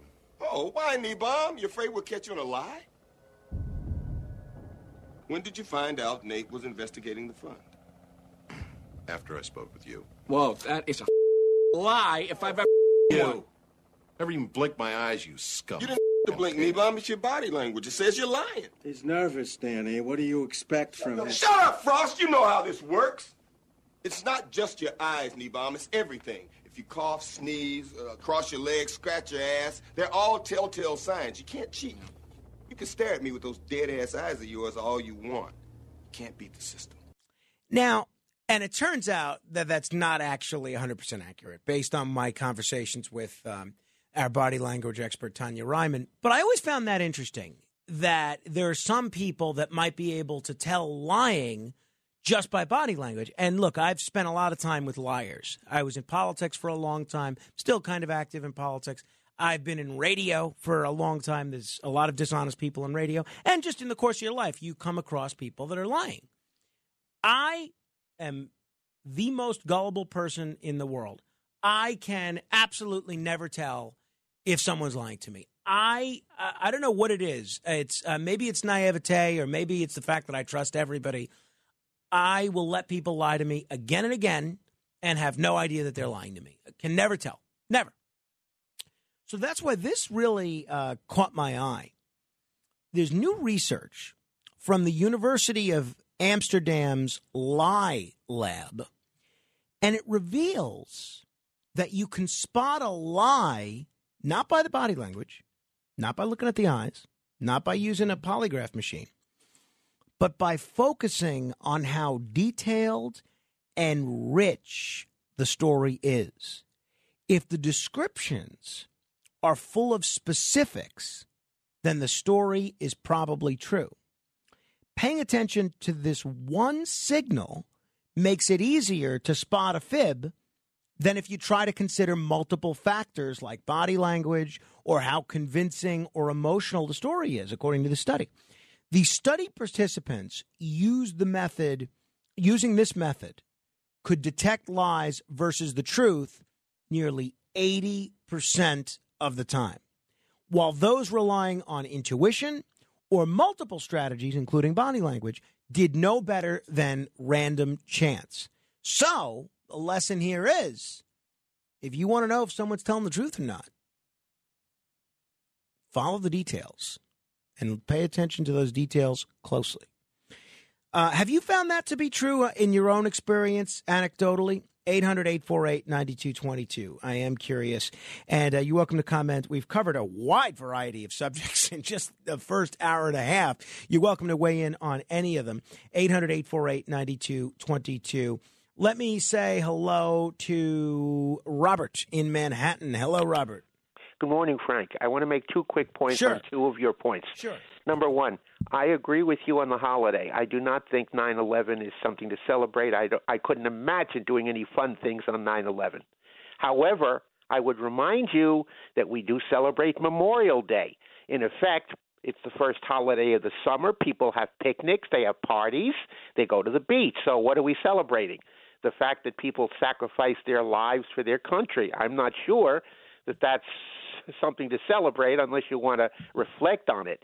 As to your point about the president being able to ignore a Supreme Court decision, I would remind you, in 1833, Andrew Jackson said to John Marshall, when John Marshall said, no, you may not enforce the Indian Removal Act. Right, it's his order, let him enforce it. That's right, and because of that, 4,000 people died. That's all I want to remind you of.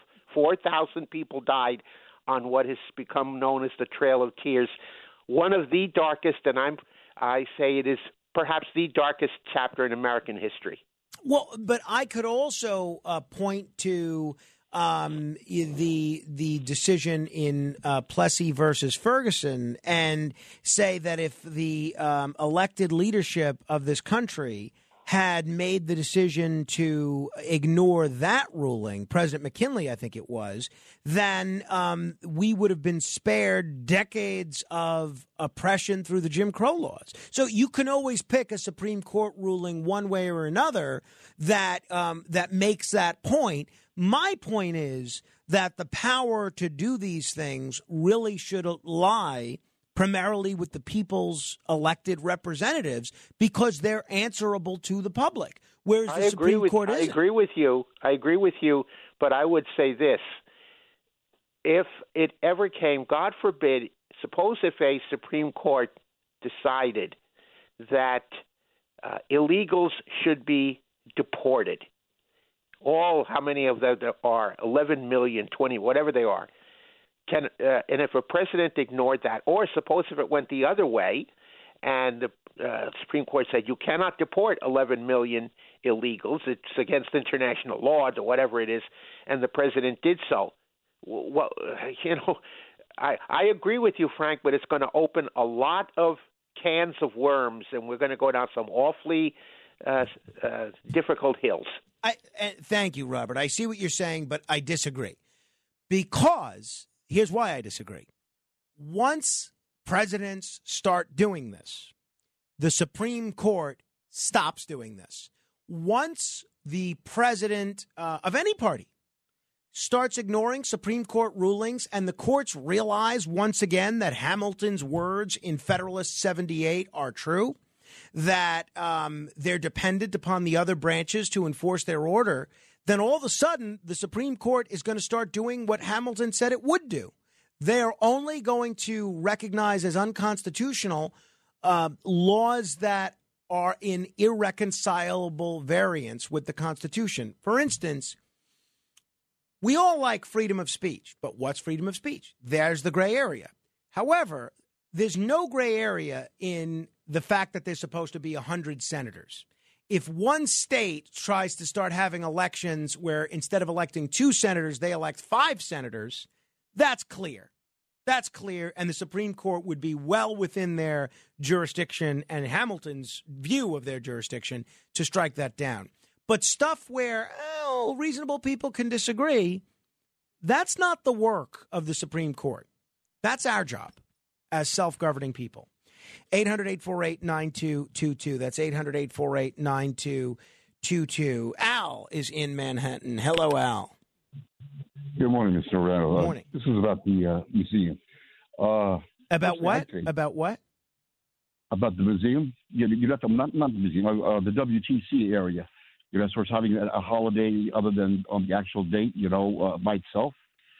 I think like a little bit like Memorial Day, maybe add a little bit more to it there in that respect, or maybe on Labor Day add a day there if you had to add a day, because somewhere down the line they're going to say, how about a January 6th day? How about this? How about that? And to me, it's just a huge, sad graveyard. Those. Have you ever been to the museum at all by any chance? I was thinking about the museum. No, I haven't. I've walked by and been in front, but I haven't been inside. I haven't been inside. If you go on a Tuesday, it's free. Otherwise, well, I'm not. I'm not necessarily concerned with the cost. Thank you, Al. It's just I remember it like it was yesterday, and I'm told that it's great and it's a breathtaking museum, and maybe I will go. But I've never felt the need to see. I would love to go to a museum, in Dealey Plaza, where Kennedy was shot, and see the museum there, because I've never been there. I don't know what it looked like. I didn't live through it. To me, it's a historical event.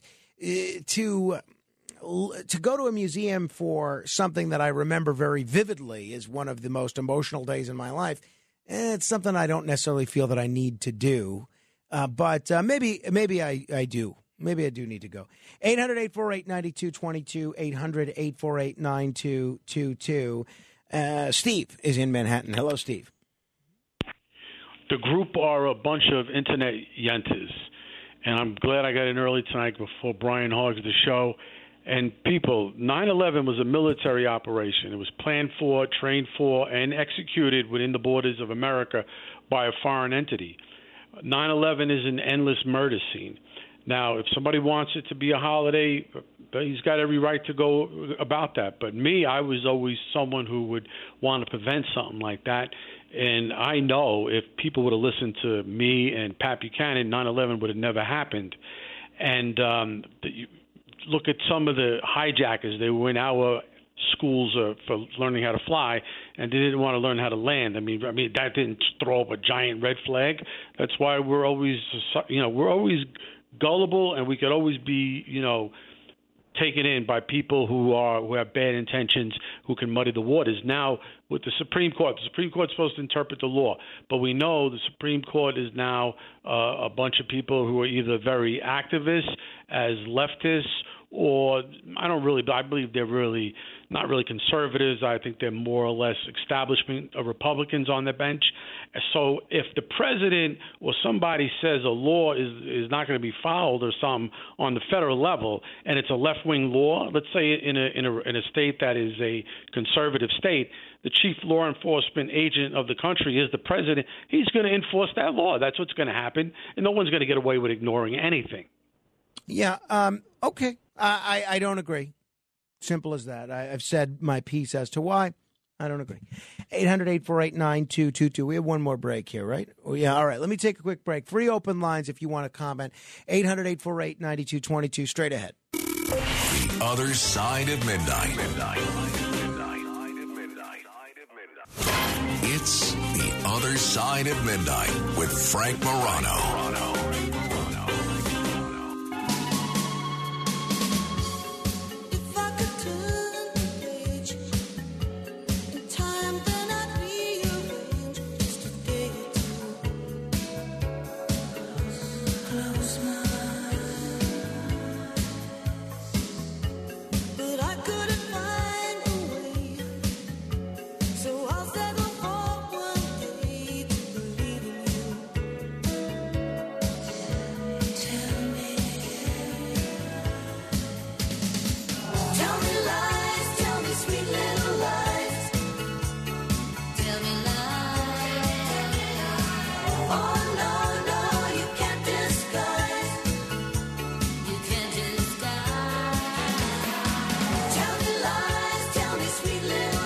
This is The Other Side of Midnight. I'm Frank Morano. About an hour, we're going to be joined by Laura Curran.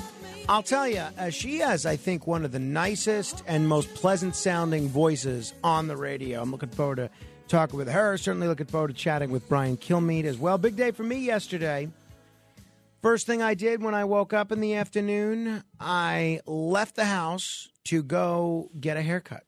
And beautiful day out yesterday. I mean, it was not pleasant. It was hot. I mean, it was great. I was out with a short sleeve shirt walking around. And as I'm on my way out the door, my wife stops me and she says, you're going to a haircut now, right? Because she just put her son down for a nap. I said, yeah. Well, she says, can you stop at the drugstore, pick up my prescription? Sure.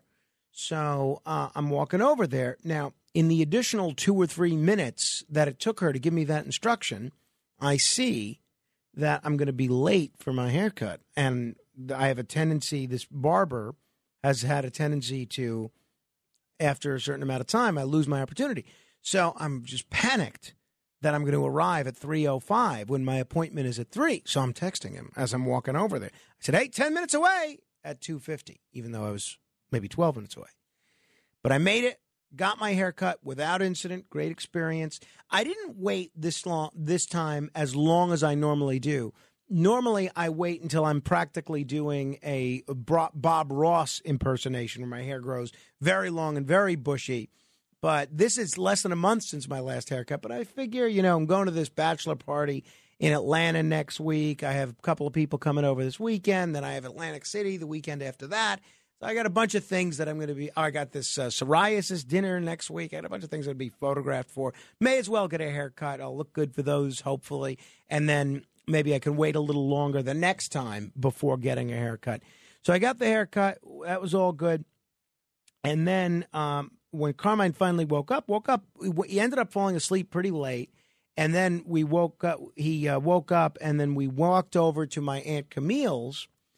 And I decided not to take his stroller because I figured, he's pretty good with walking, and then he would follow my direction.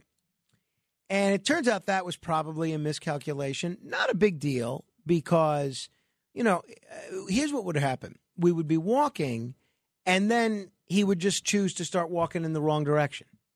Or we'd be walking, and then he gets totally distracted by a stick or a rock.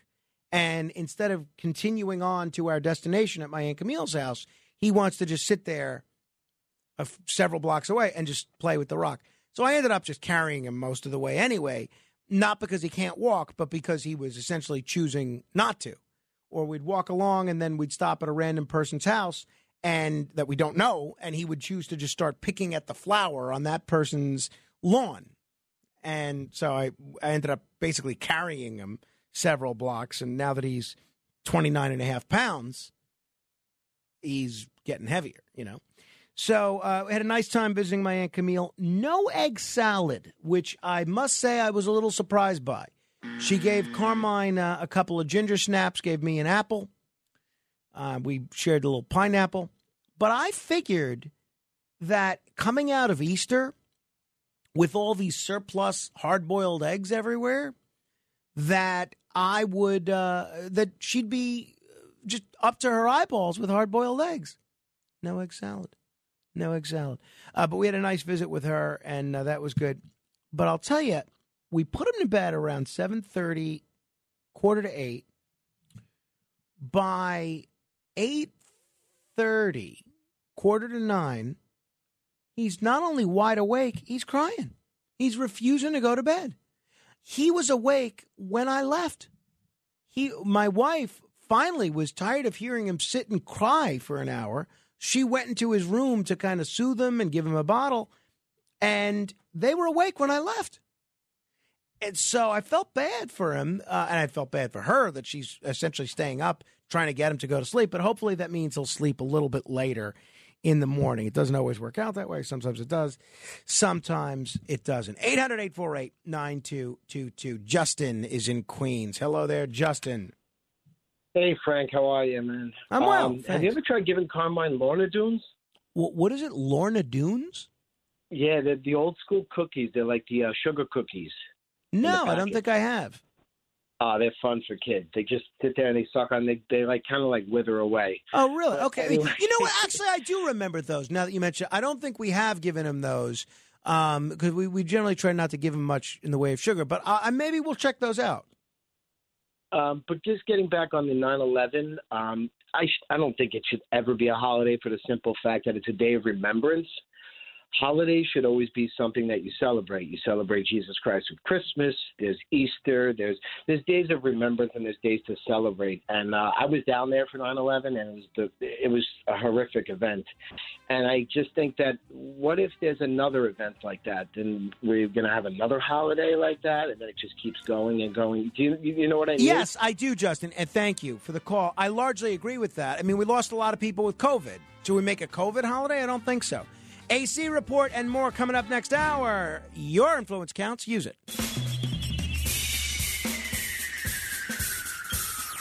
This is The Other Side of Midnight with Frank Morano. They're running a strange program, y'all. Now, here's Frank Morano.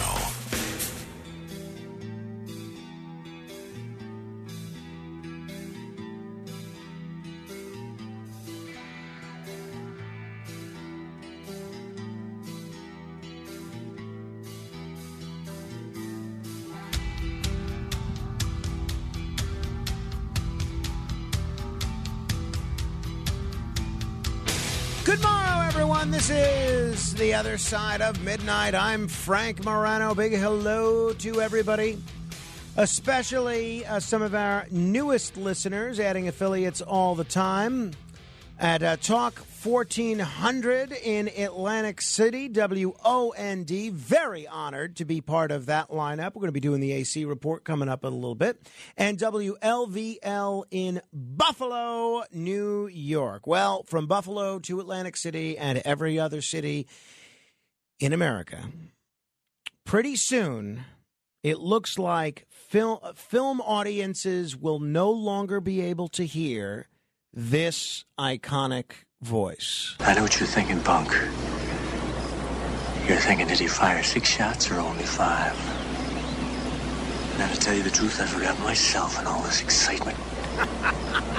But being this is a 44 Magnum, the most powerful handgun in the world, and will blow your head clean off, you gotta ask yourself a question. Do I feel lucky? Well, do you, punk? That's great. Clint Eastwood, after over 6 decades and nearly 50 films to his name, as an actor and director, it looks like the great one, Clint Eastwood, may be about to call time on his legendary career. Eastwood is beginning the process of directing what is being called his final film. The film is reported to land at Warner Brothers, where Eastwood has been developing projects for nearly 50 years. Clint Eastwood gets so much credit, and deservedly so, as an actor for a lot of these tough guy roles, Dirty Harry, and all sorts of other ones, Good, the Bad, and the Ugly, all sorts of other tremendous roles. He also is a great comedic actor. And if you ever saw the movie Paint Your Wagon, not too bad a singer either. You ever hear his rendition of Gold Fever? Not bad. Better singer than Lee Marvin is in that picture, I'll tell you that. Also a great Bridges of Madison County, great actor in romantic roles as well. He is so much more than a soft-spoken, tough guy actor. He really is, I think, one of the most versatile actors in the world, but he gets a lot of credit for acting. I do think that even after all the great films that he's done, he doesn't necessarily get his just desserts as a director, including in films that he's not in. I mean, he's great whether he's appearing in the film or not, but if you look at the films that he's directed, I mean, they're amazing pictures. Unforgiven, it's still one of the greatest movies ever made. $1 Million Baby. If you're not crying by the end of that film, chances are you better check your pulse because you might be dead. Mystic River, The Outlaw Josie Wales. That might be, other than Unforgiven, the best modern Western of all time. Play Misty for me. I'll never forget. I still remember how scared I was the first time I saw that picture. Even films like American Sniper, Sully with Tom Hanks, the guy can do it all. So ever since he made Gran Torino in 2008, Eastwood has directed exclusively for Warner Brothers, directing 10 more films for the studio, including Invictus, Sully, American Sniper, and Richard Jewell. I enjoyed that film, Gran Torino. Get off my lawn. Listen, old man, you don't want to with me. Did you hear me? I said get off my lawn now. Crazy? Go back in the house. Yeah, I blow a hole in your face and then I go in the house. And I sleep like a baby. You can count on that. We used to stack like you 5 feet high in Korea. Use you for sandbags. I mean, even though he was, 80 at the time that he made that film, he still manages to be intimidating. It's really wild. His most recent film, Cry Macho, which kind of got mixed reviews, but I really enjoyed it. It was released by HBO Max and Warner Brothers during the pandemic, and or 2021, which is still pandemic-ish. But the studio, the Warner Brothers studio's willingness to work with Eastwood may be a sign of a change in attitude from the new CEO, David Zaslav. It was reported that after Discovery acquired Warner Brothers last year, Zaslav questioned those who were involved in greenlighting Cry Macho solely due to Eastwood's involvement. He said, quote, "We don't owe anyone any favors." Now, what kind of a thing is that to say? Clint Eastwood is a legend. He should be able to write his own ticket. He should be able to control his own destiny. Clint Eastwood is to filmmaking what Rush Limbaugh or Howard Stern is to radio. Clint Eastwood is to filmmaking what Derek Jeter or Cal Ripken was to baseball. Clint Eastwood is to filmmaking what Michael Jordan was to basketball. He's what Andre the Giant was to pro wrestling. And the recent news that this last film is a Warner Brothers film suggests that this executive might have changed his mind, thankfully. So I really enjoy Clint Eastwood's work in every respect. And I've never met Clint Eastwood, but I feel like I know him, not only through his work, but from his life. He has done so much. He's been a very active guy and a very vocal guy. The mayor of Carmel by the Sea, California. In fact, we learned not long ago that there were 2 people other than Dan Quayle. I mean, there were a bunch of people, but there were a couple of people other than Dan Quayle that George H.W. Bush was considering as his running mate in 1988. One of those people, Donald Trump. You know who another person was? Clint Eastwood, the mayor of Carmel by the Sea, California. Can you imagine how different that whole Bush presidency would have been if Clint Eastwood was the vice president instead of Dan Quayle? I mean, I'd be terrified not to vote for Clint Eastwood. Feel like he'd come to my house or something. So look, he's 92 years old. I guess it's important to know when to hang him up. And I've seen a lot of people in many different fields, sports, radio, acting, you name it, stay on too long. But I'm curious if you have a favorite Clint Eastwood film as a director. 800-848-9222. That's 800-848-9222. I kept changing my answer because initially I thought it was Absolute Power. And I said, well, no, maybe it's Letters from Iwo Jima. And I said, wait, maybe it's A Perfect World with Kevin Costner. I said, oh, okay, maybe it's that. Maybe it's Changeling. There's just so many great films that he's made that I don't think I can pick one.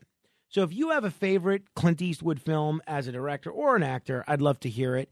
800-848-9222. That's 800-848-9222. I am such a Clint Eastwood fan that you remember when he did that speech at the Republican National Convention on behalf of Willard Mitt Romney and Paul Ryan in 2012. The speech was almost universally panned. I mean, here's a little bit of the speech. Keep in mind, Clint Eastwood's on the stage. First of all, I always gave him credit for him being pretty vocal about the fact that he was conservative, or at least libertarian, in Hollywood when there's a perceived bias against conservatives. But also, he still had no qualms about working with actors like Sean Penn and Tim Robbins. And people would ask him, well, how do you work with a far-left communist like that? And he would say, my view of their politics or their view of my politics has nothing to do with creating art.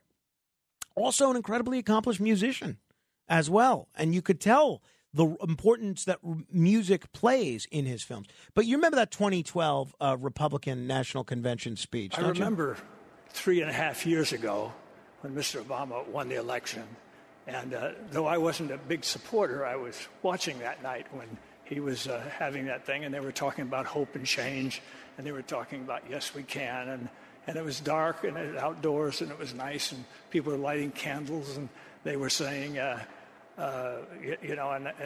I just thought, this is great. I mean, everybody's crying. Oprah was crying, and I was even crying. And then finally, I haven't cried that hard since I found out that there's 23 million unemployed people in this country. Now, that speech was panned. I liked it.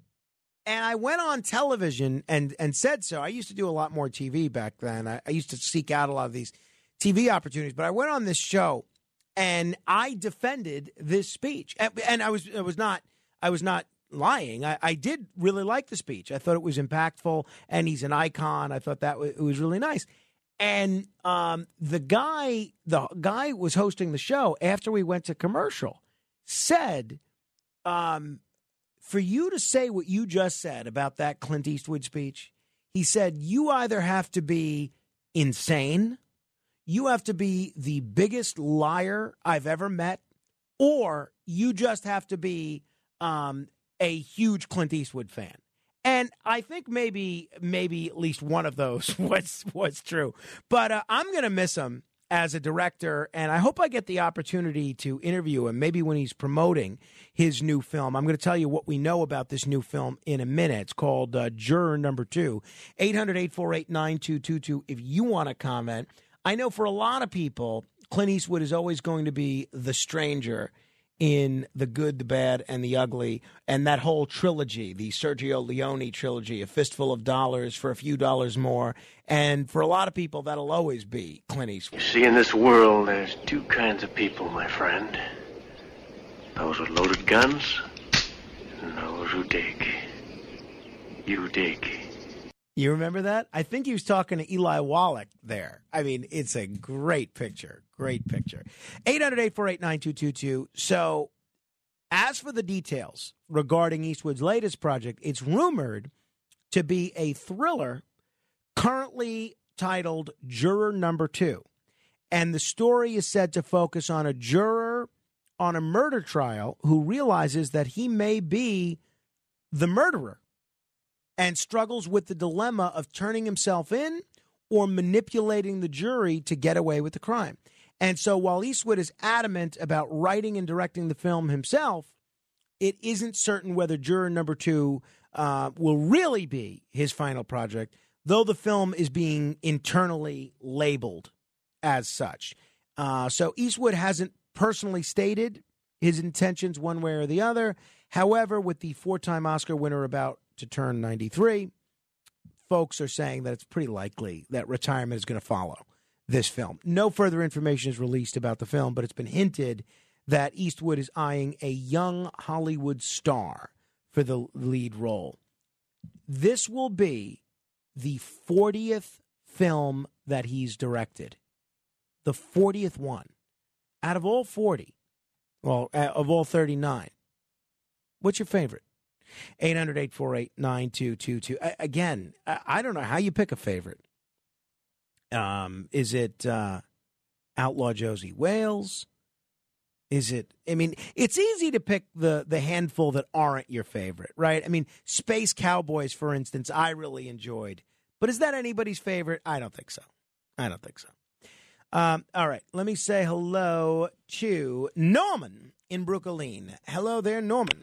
Hey, Frank. I like Clint Eastwood in the comedies he did with the monkey, with the Clyde, the orangutan. I believe it's Any Which Way But Loose and Any Which Way You Can. That's right. Yeah, they're marvelous. I mean, the orangutan was spectacular, as good an actor as even Clint Eastwood is. And he didn't direct that one. Serious roles. I like the one later in life when he did. Was it El Camino? Whatever. The one. It's a car name, and Gran Torino. Gran Torino. That's the clip I like that one played. a lot. Yeah. Yeah, no, that's a great one. That's a great one. He did not direct Any Which Way But Loose or Any Which Way You Can, though, I don't believe. But the great films, nonetheless. They are certainly amusing. 800-848-9222. Hey, coming up about 10 minutes, going to talk with my colleague over at Talk Radio 1400 WOND, AC Mike Lopez. AC Mike is a great guy and a good friend. And I'm looking forward to talking to him about what's happening in Atlantic City and the country as a whole. Walt is in Yonkers. Hello, Walt. Yes, Clint Eastwood. That movie you were talking about with Tim Robbins and Sean Penn? Yeah, Mystic River. Mystic River. Mystic River. That was a good movie. Great picture. Absolutely. Yeah. And Heartbreak Ridge. Heartbreak Ridge is terrific. Absolutely. And that convention, wasn't he talking to an empty chair?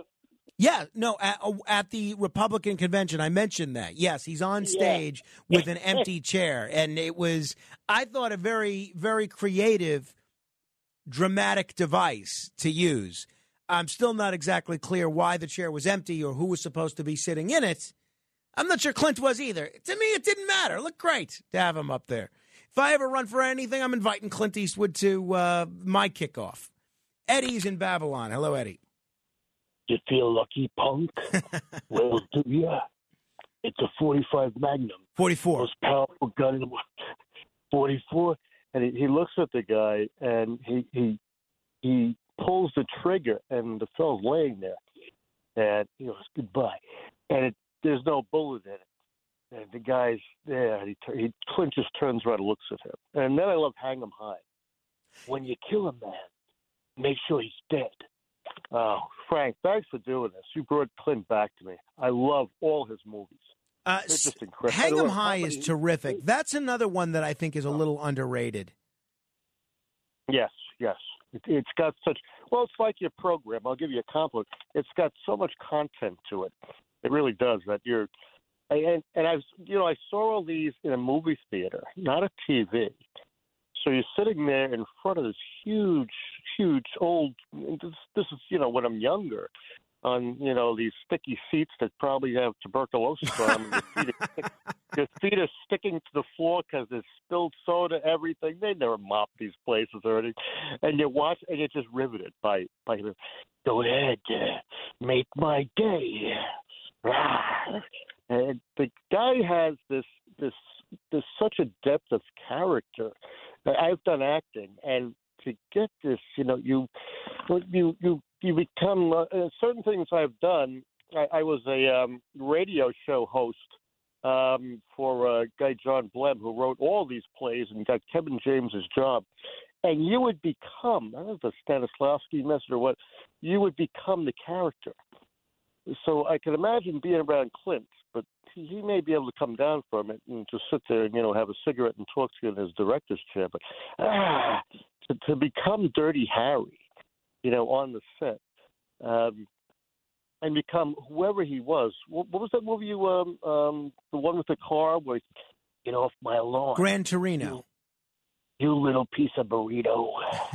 And you're right, to be that old and have that prominence. It reminds me of my father that he talked to the neighbors because their son was in a gang and they were selling drugs. He talked to the neighbors and he actually told the lady, you better move before your house is destroyed. Well, she put the house up for sale. I'm looking at my father and go, how did you do this? What are you, Clint Eastwood? But icons in our life, and I think Clint Eastwood represents some people that really are. But I really am amazed by the breadth and depth of his characters, his roles that he's done. I didn't hear him sing. I love the movie Paint Your Wagon when I was a kid with Lee Marvin. Right. Lee Marvin, who grew up in Kingston. You know what Lee Marvin said about Kingston? He said, the best thing about Kingston was when I left that blank in town. But Paint Your Wagon, what a good movie! Yeah, I really enjoyed it. Yeah, he has Clint has, and thanks for the call, Eddie, and the opportunity to reminisce. He has a very good solo in that film where he sings the song "Gold Fever." It's very good. I'm not going to attempt to sing it, but it's got "Gold Fever." That's the chorus, and if that brings you back. But, speaking of music, which clearly is very important to Clint, I'm talking about him like I know him. I reserve that privilege for my friend Bill, so you might know him as Mr. Shatner. But he got a lot of criticism for Jersey Boys, the film version of the Frankie Valli musical, Jersey Boys. A lot of people didn't like it. In fact, I was listening to Frankie Valli, who, by the way, is going to be in Atlantic City next weekend. Let's see if we can get him on the show to promote his show at Golden Nugget. I think it's great that Frankie Valli is still performing at his age. But I was listening to an interview that Frankie Valli had given about the film Jersey Boys, and he said he didn't like the picture. He said he didn't like it. I loved it. And sure enough, if you go on and look at a list of the critics' ranking of the 39 films that Clint Eastwood has directed, that comes in near the bottom. I loved it. And look, something's got to be near the bottom. So if that's near the bottom, you can imagine how high something like $1 Million Baby or High Plains Drifter is, or Sully, or Outlaw Josie Wales. 800-848-9222. Robert is in Pearl River. Hello, Robert. Yeah, how you doing, Mr. Morano? How are you? He's one of the great iconic actor. Revenge of the Creature was his first debut. He made a movie called The Beguiled, where he was caught on the wrong side of the Civil War. Oh, and a wrong side of a love triangle. Right. He gets his leg cut. He's really good in that. Very versatile actor. He's an animal lover. He loves rabbits, you would believe it or not, because I have a rabbit as a pet. And he adopted this big rabbit and called it his son. It's right on YouTube. I actually did not know that. I will check that out. Yeah, he's a big rabbit. He adopted a big rabbit, and he's on YouTube. Animal lover. His great movie Escape from Alcatraz. Oh, love it. Love it. Wait, is it Escape from Alcatraz or The Birdman of Alcatraz? No, Birdman of Alcatraz is an old movie. No, that's right. Escape from Alcatraz. Right. Got it. Right. Escape from Alcatraz was also based on a true story of the Anglin brothers and Frank Morris. They escaped. They never found. Right. I remember that picture as well. I was just confusing the titles. But that is a great one, Robert. Thank you. It's funny.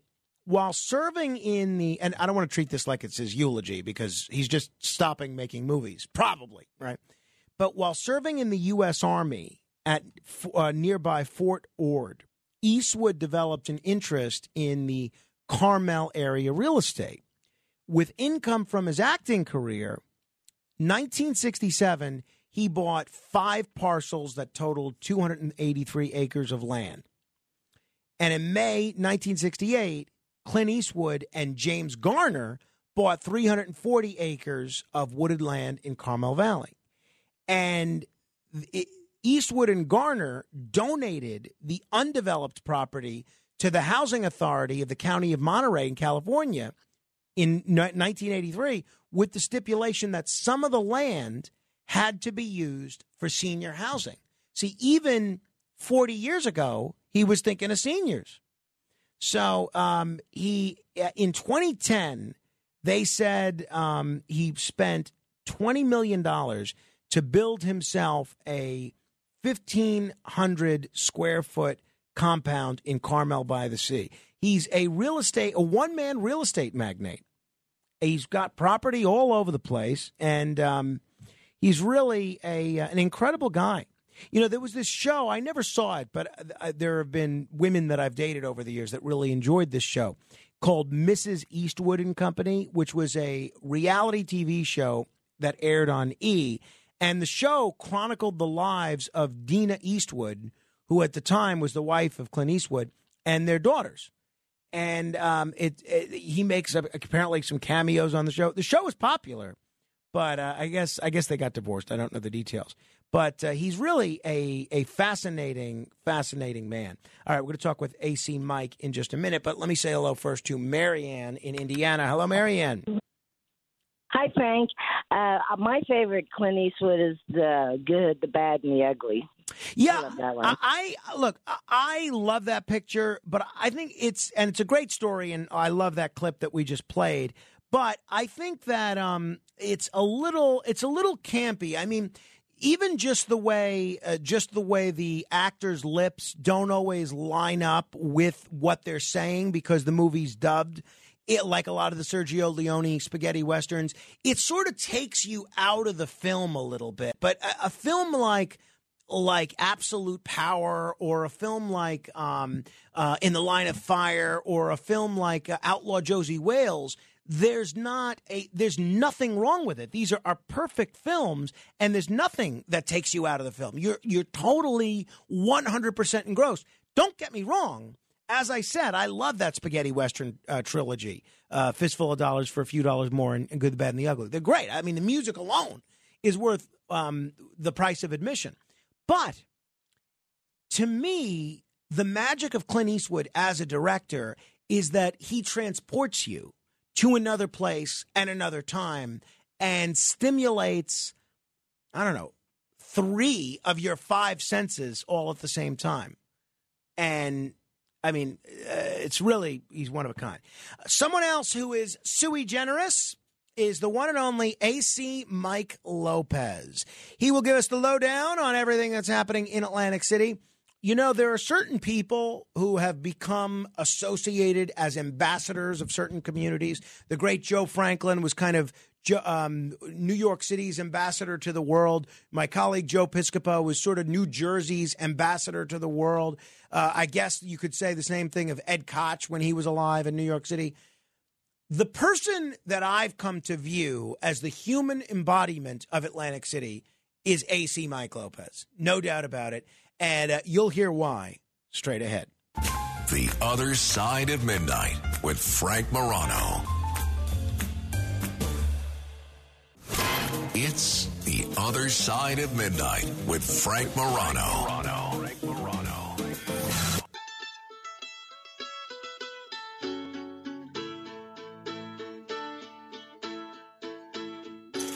This is the AC Report.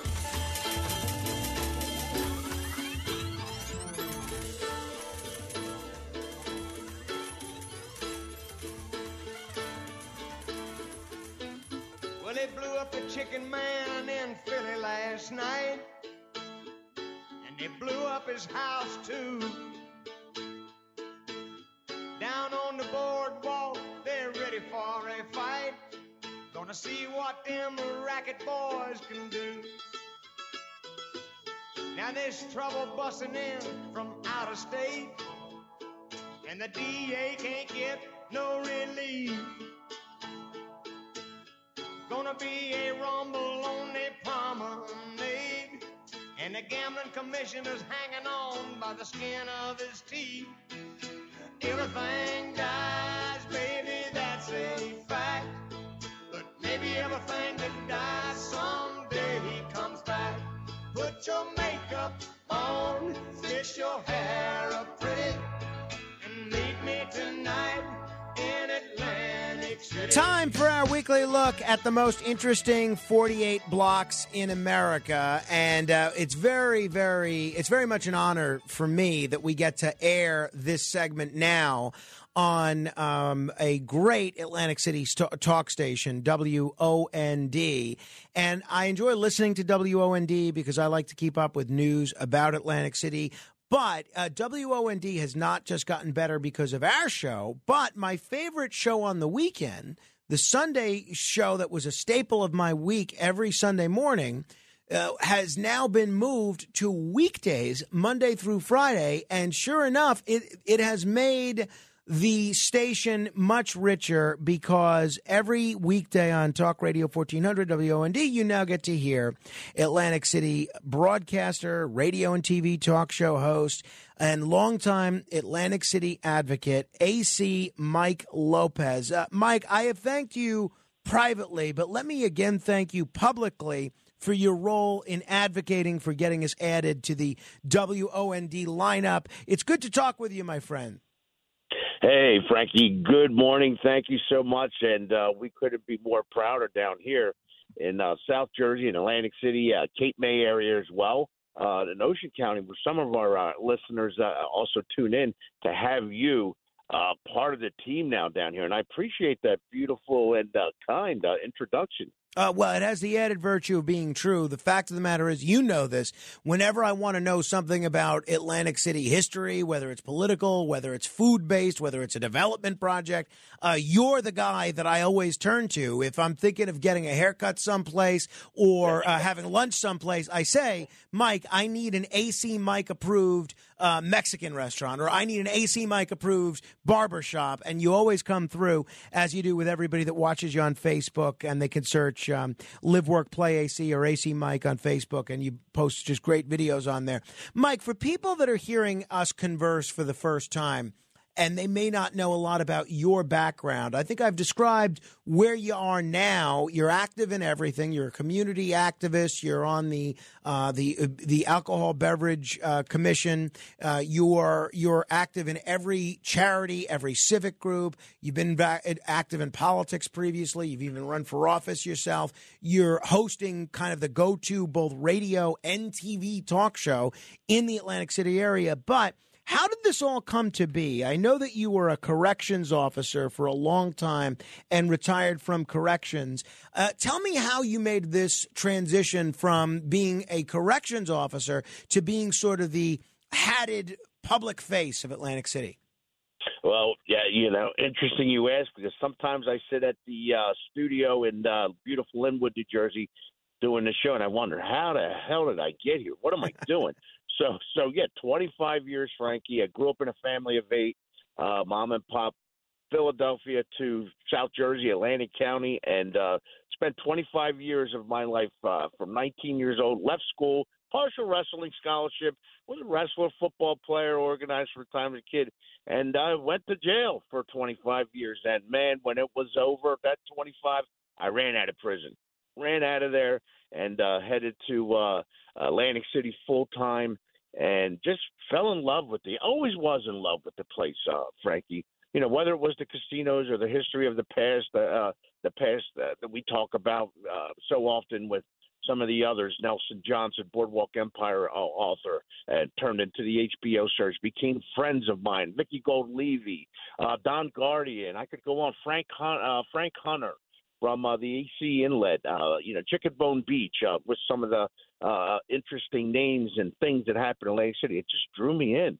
And I'll tell you exactly how it happened. I had a nephew sitting at Thanksgiving, 2010 or 11, and he says, Uncle Mike, you got to take your phone out and start posting some of these things and events and happenings that go on in Atlantic City and where you eat. And I'm like, come on, Frankie, I don't want to do that. It's personal.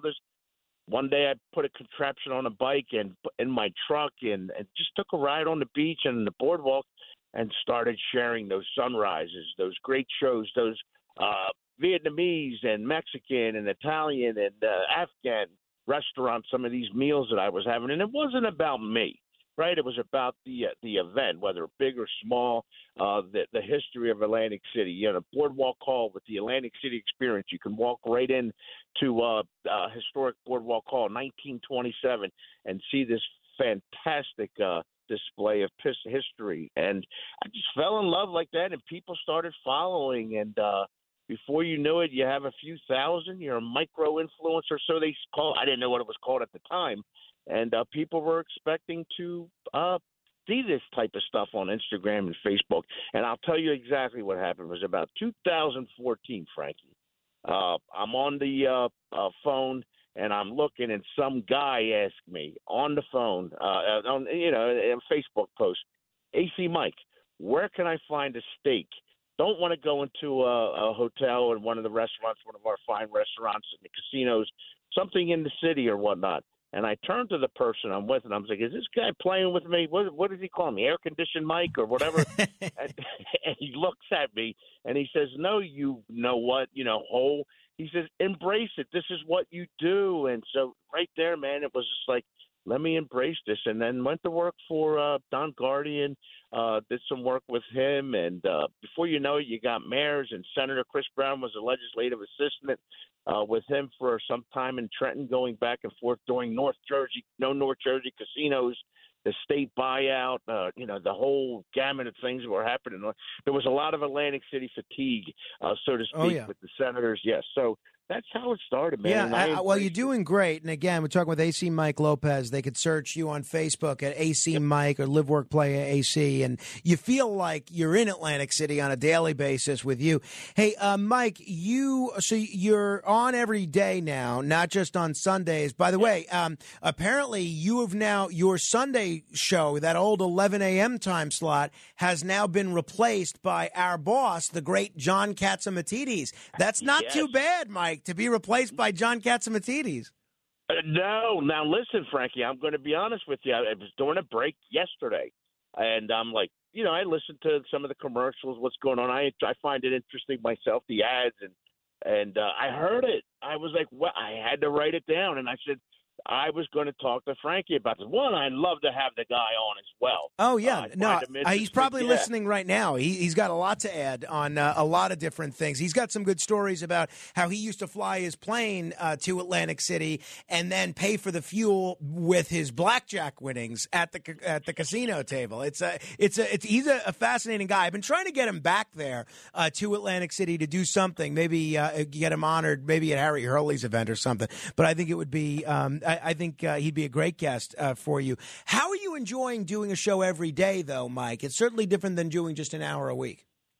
No, so the most that I had ever done was a few hours a week. I went for a Thursday, Friday, Saturday, and then back to the week, the Sunday show, Frankie. And in saying that, I admire what you do, what Joe does, guys like Harry and Pinky back in the day, Kravitz, and Don Williams today, because it's not easy, right? I'm not complaining. It's not like working in the in the pen, right? But it's not an easy feat, whether it's guest or talking subject or caller. So, but I enjoy it because what we're doing, whether it's the other side of midnight or one of the segments where I'm having some fun with some of the guests calling in, it's getting that information out. So, it's 48 blocks. We get 25 to 30 million a year that come into AC, whether it's a day tripper or a couple days, and then our residents around. So it's great because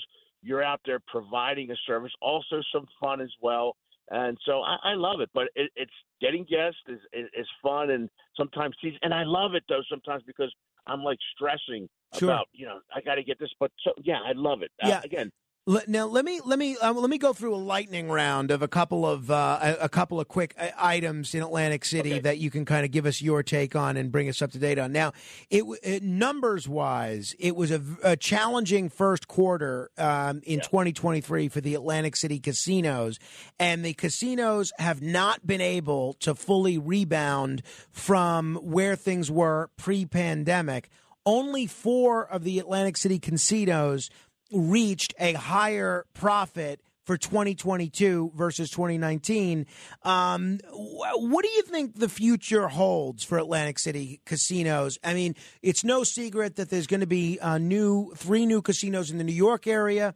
I don't imagine that's going to help, but the Atlantic City casinos are struggling to bounce back with a 4.6% drop in profits last year.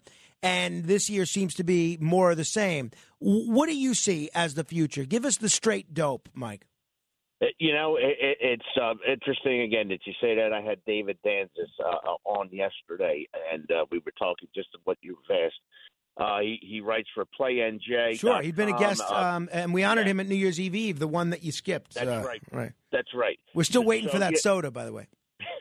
It's in the back of my truck right now. I'm sitting here, but you know what? It's real. It's happening. I mean, we know in 2000, I believe 13 to 15, 16, we had 5 casinos close, and then we rebounded with Ocean Casino reopening and Hard Rock, former Trump Taj Mahal, and it's real. It's happening. You know, so what the casinos are seeing now is something that has affected was coming to a head here. You know, whether it's post COVID.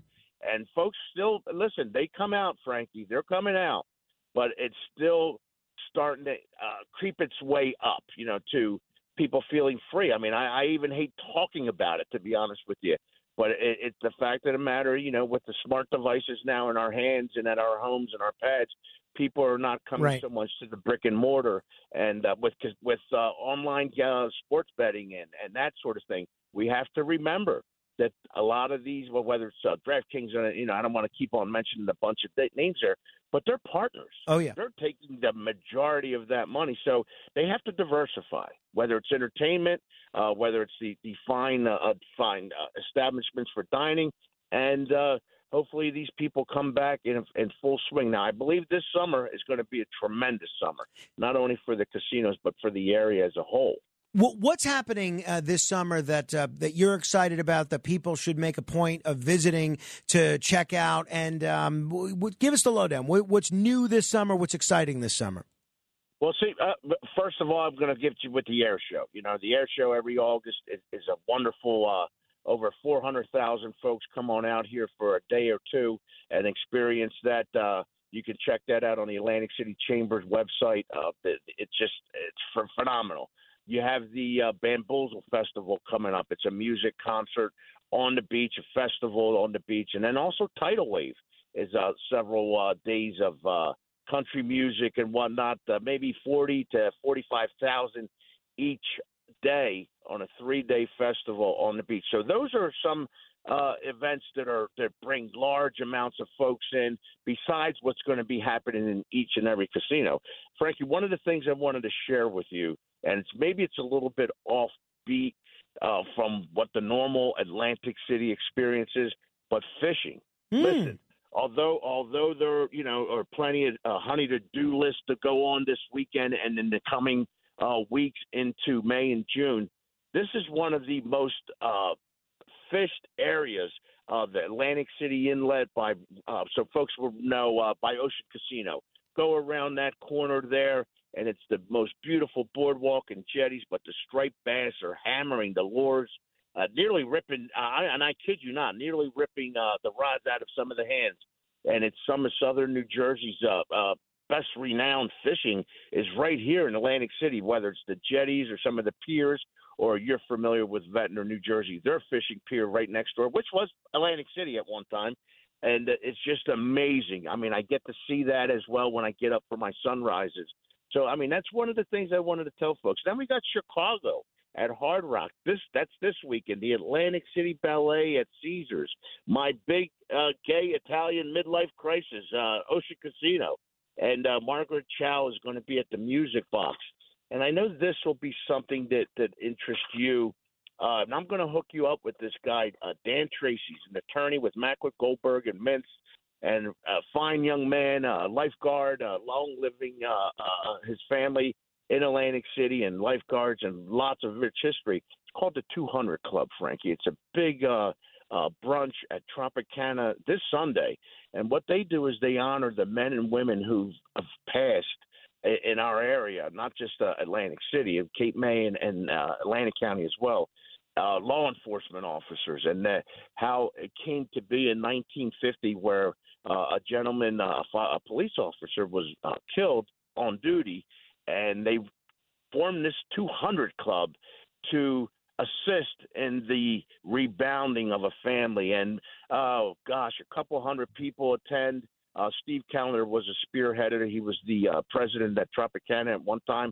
He has retired, and Dan Tracy and what they do. And it's a wonderful brunch celebrating, the life and time. So there's a few That's things cool. happening That's, there. That's outstanding. Hey, Mike, almost out of time, so I want to run through a couple of lightning round questions.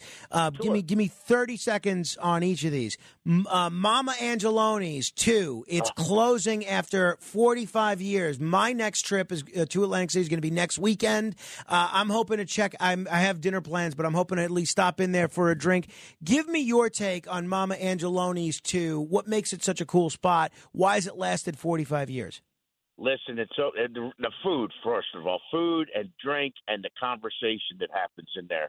It's an old school Italian joint that was visited by some of the wise guys back in the day. You know, it has a lot of rich history, and a lot of those folks still walk in there. But the food was amazing. The meatballs and Alan Angeloni, fantastic guy, a staple in Atlantic City. We're going to miss him tremendously. So, you know, it's time has come and wants to sit into retirement, and hopefully it opens back up as an Italian restaurant, keep the recipes and whatnot, but a staple of Atlantic City, not just for us, as you as well, as you know. So no doubt about it. Hey, the water park at the Showboat, is it going to open, and what's it looking like?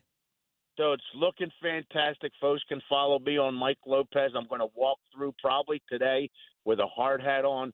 Frankie, the slides are in. There's going to be over 10 bars and food and retail and lots of choices in there. What they're doing at Showboat is amazing. With the Lucky Snake Arcade, but the water park looks fantastic. I know a lot of folks were doubting that project, but you can't help but notice it when you're driving down Pacific and New Jersey Avenue. Politics. It seems like every other mayor ends up going to prison or getting indicted. Why? Why is it? What is it about Atlantic City politics that it's so rife with corruption? What's going on? Well, you know what? Even though we're in, like you said, a little downturn a few minutes ago with the money, so many interesting projects come, and you slide, you grease me a little bit, and get this approved, and get it on front of here, in front of that board or that board. It just becomes one of those things. There's an interesting a piece that I did with Nelson Johnson. He's the author of Boardwalk Empire. And that's on your YouTube channel. People should search AC Mike on YouTube, and it comes out. It's a great interview. I learned a lot from it. And then lastly, Mike, let me first publicly congratulate you on being engaged and fooling a woman that is way out of your league into marrying you. Are you going to get married in Atlantic City? You have a date? You have a location?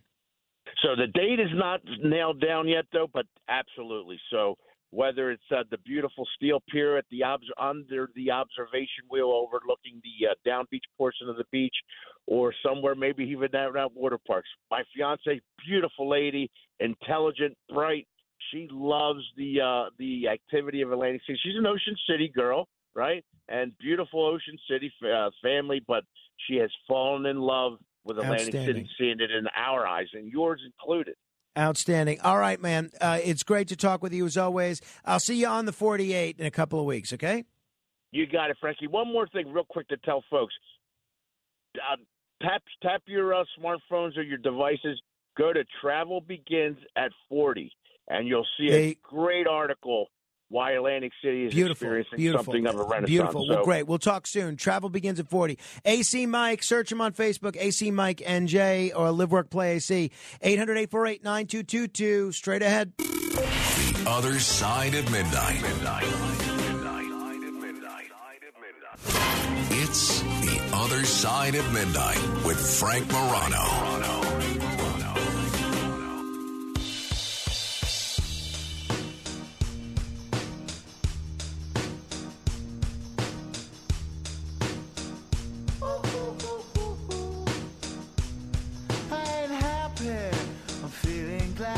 Sunshine in a bag, I'm useless, but not for long. The future is coming. Believe it or not, this song by the Gorillaz is actually called Clint Eastwood. And as best I understand it, Clint Eastwood has nothing to do with the song at all. And it's really, or the video, and it's really not clear why it's called Clint Eastwood. I'll tell you why it's called Clint Eastwood. Tell me. Because they use sounds from The Good, the Bad, and the Ugly, and then Fistful. There's like the writers, they thought it sort of sounded like that. Okay. So that's the reason they said, oh, that's kind of cool. It's called Clint Eastwood. Yeah, That's the reason. I think it's more about kind of benefiting from the buzz of Clint Eastwood and having an odd title, but who knows? It doesn't sound like the Good, the Bad, and the Ugly theme. The Good, and the Bad, and the Ugly theme is... I think they use little samples of it, like here and there. No, it's a great song. Don't get me wrong. I certainly enjoy it. All right, the good news is we've got a lot of show to get to. Laura Curran is here. We're going to chat with her next hour. If you want to email me about anything we covered this hour that we didn't have time to chat about, you can at frank.morano@wabcradio.com. Let me say hello to the original Rick in New Jersey. Hello, Rick. Yeah, good morning, Frank. Good morning. Don't let me interrupt you, Rick. It sounds like you're in the middle of something. Well, Frank, I've been hanging on so long. Okay, all right. What can I do for you, Rick? Go ahead. Okay, well, about Clint Eastwood. Did you mention Play Misty for me? Yes, that was the first film he ever directed. Oh, okay. I didn't hear you say that because I was going to say that has a lot of similarities with you. You know, being the night guy, you know, and all that stuff. That's true. That's true. Also, High Plains Drifter. That High town Plains that Drifter, another great film. Right, that town they painted red. My friend used to own that town. You kidding? No, they used his land to build it, and part of the contract was they had to leave it intact when they left. That's wild, Rick. I did not know that. All right, a lot more to get to. You can email me if you want to continue the conversation. Until then, keep asking questions.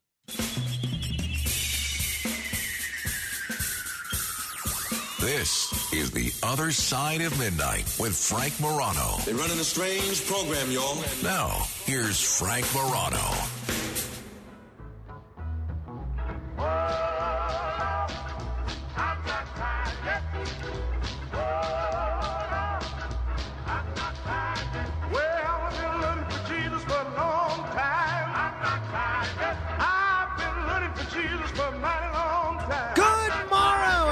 This is The Other Side of Midnight. I'm Frank Morano. Occasionally, on Fridays, tomorrow we'll do this. Occasionally, I'll get questions on Ask Frank Anything, or even in my private life, about, hey, why aren't there more women on talk radio? And in terms of the women that are on the radio, who do you think does the best job? And I will tell you, and I've said this publicly, there are recordings of this, you can check this out, that I think someone that not only has one of the best voices of every woman that's on the radio these days, but one of the most pleasant demeanors of everyone of any gender, and I've lost track of how many genders we're up to these days, has got to be Laura Curran. Laura Curran is not only the former county executive in Nassau County, a former reporter in her own right, but now she is killing it as a podcast host and as the host of Cut to the Chase Sunday afternoons on WABC. And I really enjoy her show and really look forward to it because, one, it's very substantive. There are substantive guests. There are substantive issues discussed. But there's no yelling. Nobody's yelling at one another. People disagree. They disagree. There's no threatening to burn one another's house down. It's a pleasant conversation that leaves people, I think, a little bit better informed and feeling a little bit better about sort of the polarized nature of where we are as a country these days. And I am just thrilled that Laura Curran has agreed to sit in with me this hour. Laura, it's great to see you. Thanks for coming in. Well, thanks for letting me crash the last hour of your show. I appreciate please, you're welcome to come in anytime. It's fun you to have be an up open at this invitation. hour. It's a whole new world. It certainly is. How is it? How was the difference in traffic from when you drive here during daylight hours versus the middle of the night? So coming in from Long Island, flew. There was just nobody on the road. Half an hour. What would normally take an hour or an hour and a half. A half hour. Great. Well, it is great. Now, I did get a little nervous when we were exchanging emails, and I said this to our colleague Dominic Carter last night because I am about 8 hours behind my emails until 6 a.m. That's when I'm caught up. And I saw that I responded to an email about 10:30, 11 o'clock, and you said, all right, I'll see you at 5 a.m. Yeah. And I said, oh, boy, the show's going to be over at 5. But luckily, you made it here. I did. Hour. That was a typo. Okay. I made a mistake with my numbers. Yeah, that would have been bad. A lot of folks are are hearing you for the first time, certainly the first time that you've come on our show, and they may not know much about your pedigree. I know that you were the former Nassau County executive. Some people may not realize that you're actually not eligible to be president of the United States because you were not born in the United States. That's right. I was born in Canada. How does a Canadian-born person come to be Laura Curran, Nassau County executive, talk show hostess, etc.? That's actually a very good question. So I moved around a lot as a kid. I had an itinerant childhood. My parents moved around a lot. So by the time I was in 9th grade, I was in 8 different schools. Wow. Yeah. What, was your dad in the military? No, you'd think. Retail. But they were adventuresome, so he would get jobs in different places. I spent some time in Belgium, Florida, L.A. So he wasn't on the run from the law. He was not on the run from the law, I'm happy to say. And we all had green cards. I became a citizen of this country. It sounds corny to say, and I don't talk about it much because it sounds kind of hokey. But after 9/11, I was married to an American. I had a baby. And after 9/11, I said, I got to be a part of this country. I belong here. I pay taxes, and I felt a call to really become a true American after that horrible day. That's great, and I'm certainly glad that you did. And that's one of the things that I've always found puzzling about your fellow Canadian William Shatner is that he's been living here, exactly, Phil, for since the 60s or the 50s actually, and still never took the plunge to become an American citizen. Next time he's on the show, I'm gonna ask him. I'm gonna ask him why. You were a reporter for the New York Daily News, right? Mm-hmm. You served then in the Nassau County Legislature and on the school board. Tell me about making that transition from journalist to someone that's politically active or at least active in the community. Yeah, so I was at the Daily News for many years. I was at the Post for a short period, then back at the Daily News, and I was actually home with my kids. I had 3 kids at this point, and a friend of mine dared me to run for school board. She said, "You covered education for the Daily News. Why don't you run for school board?" So I did, thinking I wouldn't win because there was an incumbent, and the incumbent normally wins. But I ran, and I ended up doing well, and I got the bug. I really loved it. I love dealing with the budget. I love dealing with the issues, the constituents, making the hard decisions that were the right decisions, really whet my appetite to do more. And then the local legislator where I lived retired, which doesn't happen very often because we don't have term limits. And I threw my hat in the ring for that and did 4 years. So that's 2 terms. And then a lot of crazy stuff going on in county government that I got to see, had a front row seat for. And that's when I decided to throw my hat in the ring for the county executive job. How did you enjoy your time as county executive? I loved it. I really did. It's hard. $3.3 billion budget, 7,500 employees.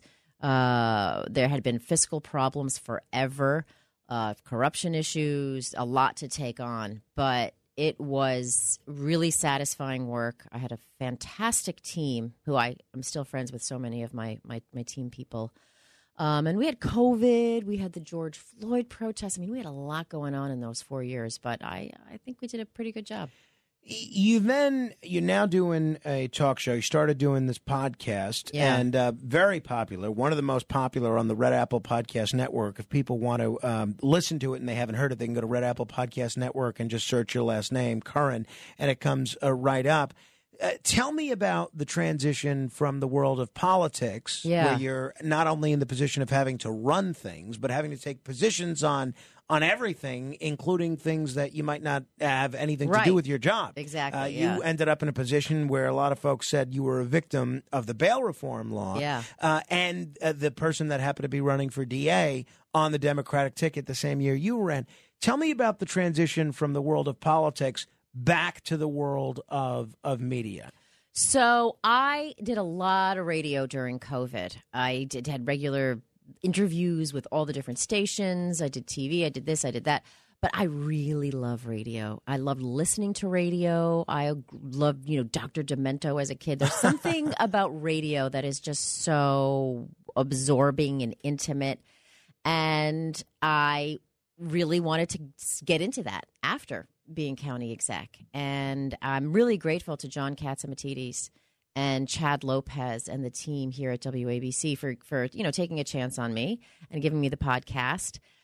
Started in June. Super fun. I talked to everyone from Melissa DeRosa, Kellyanne Conway, and everyone in between. And, it's not just politics. I do other current events, whatever I find interesting, I hope other people find interesting as well. And then that kind of morphed into the radio show a little more recently. And again, I'm really grateful to John Katzimatidis, to Margot, to the team for the support that I've gotten and for the opportunity to do this, because this is really a dream come true for me. Same here. Every word that you just said, I could say and underscore 7 times over. It's a little different doing a live radio show when you have to hit certain breaks as opposed to just doing a podcast when you're recording. And if you make a mistake, you can edit it out. If the guest says something weird and asks you to take it out, you can. Not necessarily as much priority on it being done at a certain amount of time. How have you found that transition from doing the podcast to doing a live radio show of your own? It's a bigger transition than people would think. People totally different art form. People like you, Frank, people like Sid Rosenberg, make it look easy. It's not easy.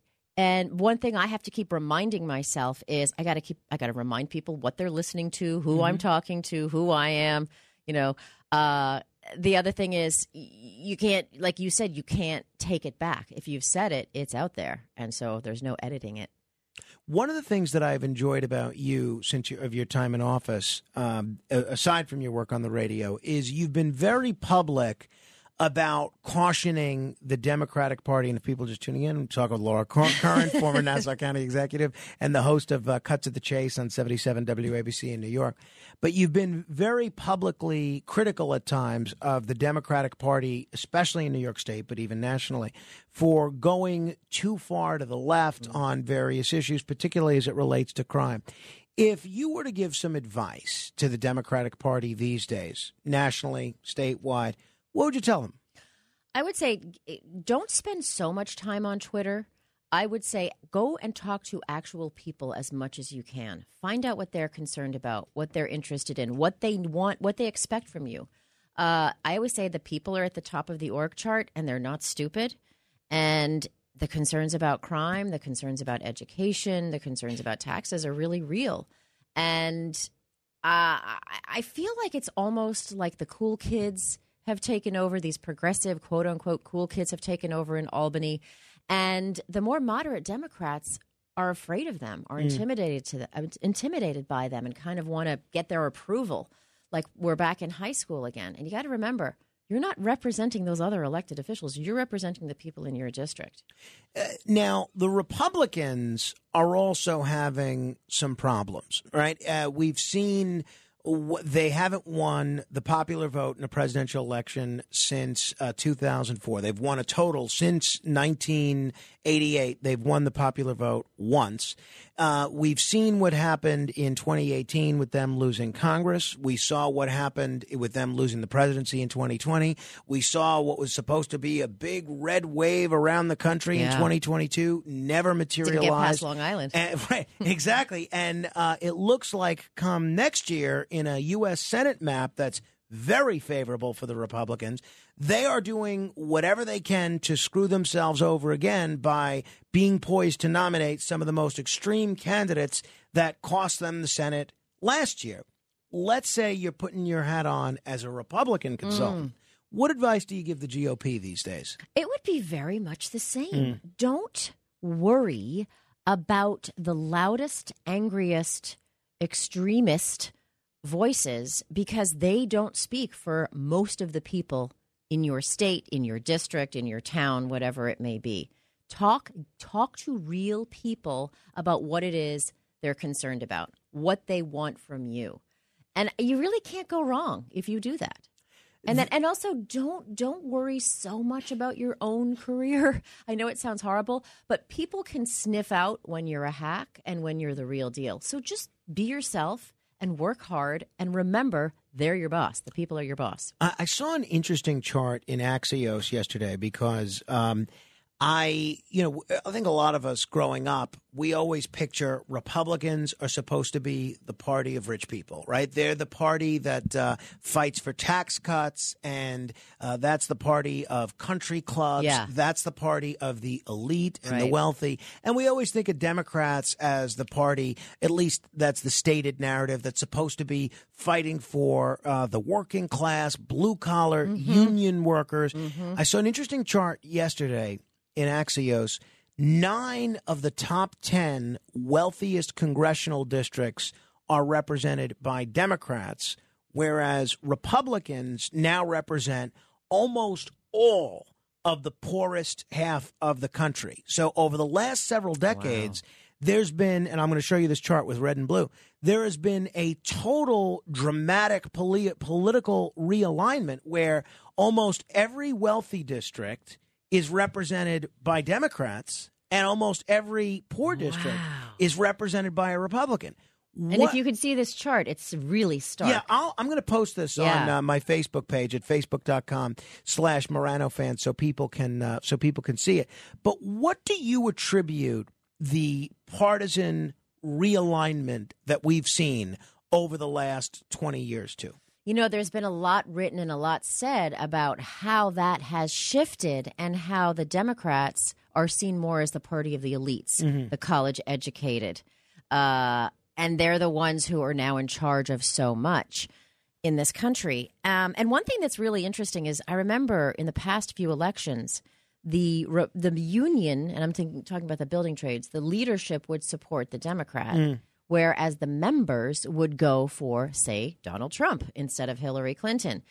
And I think Donald Trump kind of exemplifies this attitude. It's this sort of middle finger to the elites, to people who are telling you what to think, how to live your lives, what your kids should be learning. And people really do bristle against that because there's a condescending attitude there. Like, you know what? You unwashed people, you don't really know what you need. Right. You know, and that phrase, like people who vote against their own interests, I find very condescending. Like, well, who are you to tell me what my interests are? Precisely. You don't even know me, but you know my interests better than me. That's the attitude that people see the Democrats have now. You know, I've always been a political independent. I've been very involved in the third party and political independent movement my whole life. And one of the things that's always really annoyed me, but more so in recent years, about Democrats, particularly the Democratic leadership, is exactly the attitude that you just described. This attitude that we know better than you. Right. You can't be trusted to make any sort of decisions. But one of the things that I've found really irksome about Republicans over the years, particularly of late, is there's almost this hostility to being intellectual. Yeah. There's almost, whether you're talking science, whether you're talking medicine, you ask someone to look at a chart or look at data, and there's a disbelief of the data. People shrug, and you say, "Oh, that's what they want you to believe." Yeah. My question for you is, do you think Republicans need to be a little more elite and Democrats need to be a little bit more populist? I like the more populist Democratic Party, the party of the people, the party of the underdog, the union guy, the new immigrant, someone who's looking out for their interests. That's my party. I feel like that's my Democratic Party. But what was your question? Well, is the Democratic Party still that, do you think? Do they? I think it's slipping away. I really do. I think it's slipping away. They're kind of trying to grasp at it, and then they're confused when they see the Asian vote slipping away, when they see the Hispanic vote becoming more Republican, and they're like, wait a minute, these are supposed to be our people. But that's becoming less and less the case. After last year, out on Long Island, there's now a whole bunch of Republican members of Congress. And these are seats that were, at least half of which were Democrat. Right. They're all pretty red now, Nassau and the two in Suffolk. Nassau, yeah. And one of those, I noticed, is the congressional district in which you live in. And we've seen that nationally and statewide, there's going to be a big fundraising push to turn at least a couple of these seats from red to blue. And now that they're challenging the district lines again, and now that there's likely to be a court of appeals that's much more favorable to this, is there any chance you'd think about running for Congress next year? You're first on a lot of people's lists, I'm sure. Well, that's actually very flattering to hear. I think I'm having too much fun doing what I'm doing now. I have more time for my family. And it's as much as I loved being engaged and being in government, and I love campaigning. I love all of it, the politics and the government. I think while it's flattering to be considered, there is a lot. There'll be and these two races, is the Santos race, and then the other one down where I live. There's going to be a lot, as you say, a lot of money thrown. These are going to be the top, among probably the top 6 in the country. So whoever runs is going to get a lot of support, a lot of help. Right. Well, that's why a lot of prospective candidates would kill for that level of support. I'm a firm believer is you have to have a fire in the belly to run. You can't just run because you think it's going to be cool or it would be fun to have the congressional pin. You have to have a mission and the fire in the belly and a real rationale. And I have to tell you right now, Frank, I'm having too much fun doing what I'm doing That's now. great. With, I with love you it. Well, and we're with the this. beneficiary of this, right? If the Democrats could use more people like you, I think so could talk radio, right? I mean, talk radio has been, before John Catsimatidis did what he did with this station, so dominated by one political voice, and more so than one political voice, one sort of tone that so often sounds angry, hateful. And it's one of the things I really enjoy about your show is it's such a respite from that kind of thing. Let me ask you a little bit about what I began our conversation with. You're born in Canada. You cannot be president, right? I can't. Or vice president. Arnold Schwarzenegger has talked about this for a long time, Yeah. including very recently. He said that if he was eligible, he would have run for president. Yeah. And he says, all these immigrants to our country, people like Henry Kissinger and Madeleine Albright, John Catsimatidis, they've all contributed in really significant ways. They should be given the opportunity to run. Would you be in favor, not for yourself, but prospectively, changing that provision that only American-born citizens can run for president? I do think it's time to change that. That list that you mentioned, why not? It's the only 2 jobs that people who don't live in this country can't get. And I don't know if that's right. I don't either. So you'd be for changing it? Yeah. I would. I tend to agree. As long as you're a citizen. Right. Well, and you meet all the other requirements, right? Arnold Schwarzenegger, speaking of him, Maybe I could be a ticket with him. That'd be fun. That would be interesting. So apparently Schwarzenegger was fed up with this pothole that is in his area, and he complained about it, and it didn't get fixed for 2 weeks. So he decided he was going to patch this up himself, and so he posted this video to Twitter. And I'm going to retweet it at Frank Morano, of him filling that what he said was a pothole, but apparently he ends up filling a service trench, which I'm not even sure exactly what a service trench is. Don't tell me there were people inside. No, I don't think so. But he fills this service trench that he claimed was a recalcitrant pothole. Oh, Lord. In your time as a private citizen, because Schwarzenegger's a private citizen now, have you found yourself going out filling any potholes? One thing I've learned working especially in a municipal government, there is usually a good reason for something that seems really stupid. Mm-hmm. Not always. Not always. Sometimes there's no good reason. But sometimes just check first. There you go. And maybe this kind of pothole vigilanteism is not for the best. And GPW people are usually very smart, and they know what they're doing. Okay. Maybe their bosses aren't, but they are. I talked about talk radio and sort of the one political viewpoint that's dominated a lot of talk radio. Yeah. We see on cable news, everyone used to make fun of that crossfire format of one Republican, one Democrat. Crossfire. Right, so did I. I mean, Pat Buchanan and I love John Bill Press. McLaughlin. Right. Well, that was really, really interesting. But you had a whole bunch of shows that all basically followed that same format. And then Jon Stewart went on Crossfire about 19 years ago and made fun of them. And basically CNN said, all right, you're right. We're going to end this. Is that what happened? Pretty much, yeah. Oh, I didn't know that. But now it's gotten so much worse because essentially whatever cable news outlet you go to, with the exception of maybe Michael Smerconish's show on CNN, you basically have a host that gives a commentary on something, and then he brings on a chorus of guests that agree with him. Right. And I'm wondering what role you think the media has played in our current polarization situation. Huge. Because of money. advertising, and the more incendiary, the more clicks, the more views, and there you go. And it's a shame. I really love debate. I think it's great to disagree. I think it's great to talk to people with whom you disagree. That's how you maybe challenge yourself. And I think it's good to challenge your own preconceptions. You might learn something, and maybe you'll be able to persuade someone else. You know, it's funny. Today is Christopher Hitchens' birthday. Oh, I didn't know that. I did a little segment on him on my last radio show. He was a master of debate. He would take on anyone and debate anyone, from Sean Hannity to Al Sharpton to everyone in between, and do it with intelligence. He did his homework. He could be withering, but he never shied from a fight in a way that was more not just yelling and screaming. I miss Christopher Hitchens and his contributions in a number of areas of public discourse. I heard a couple of weeks ago you did a terrific interview with Marianne Williamson, who's obviously running against President Biden in the Democratic primary. Talk about running against the elites no, of the party. No doubt. But, so now you have not just Marianne Williamson running, but Robert F. Kennedy Jr. Mm-hmm. Do you think we're likely to see any of the anyone beyond that in terms of the top echelon of Democratic politics challenging Biden in the primary, or do you think this is pretty much it? It's going to be Biden versus RFK and Marianne Williamson. I mean, Biden sure is taking his sweet time to announce. So everyone, Gavin Newsom and everyone else, they're probably just waiting in the wings, practicing their lines. I don't think we will see an establishment candidate if he's going to announce, or if he does announce. We'll see what happens. Anything can happen. Life is crazy. If he doesn't, if he decides not to, I don't think it's going to happen. Then you'll have the deluge of all the more sort of quote unquote establishment people.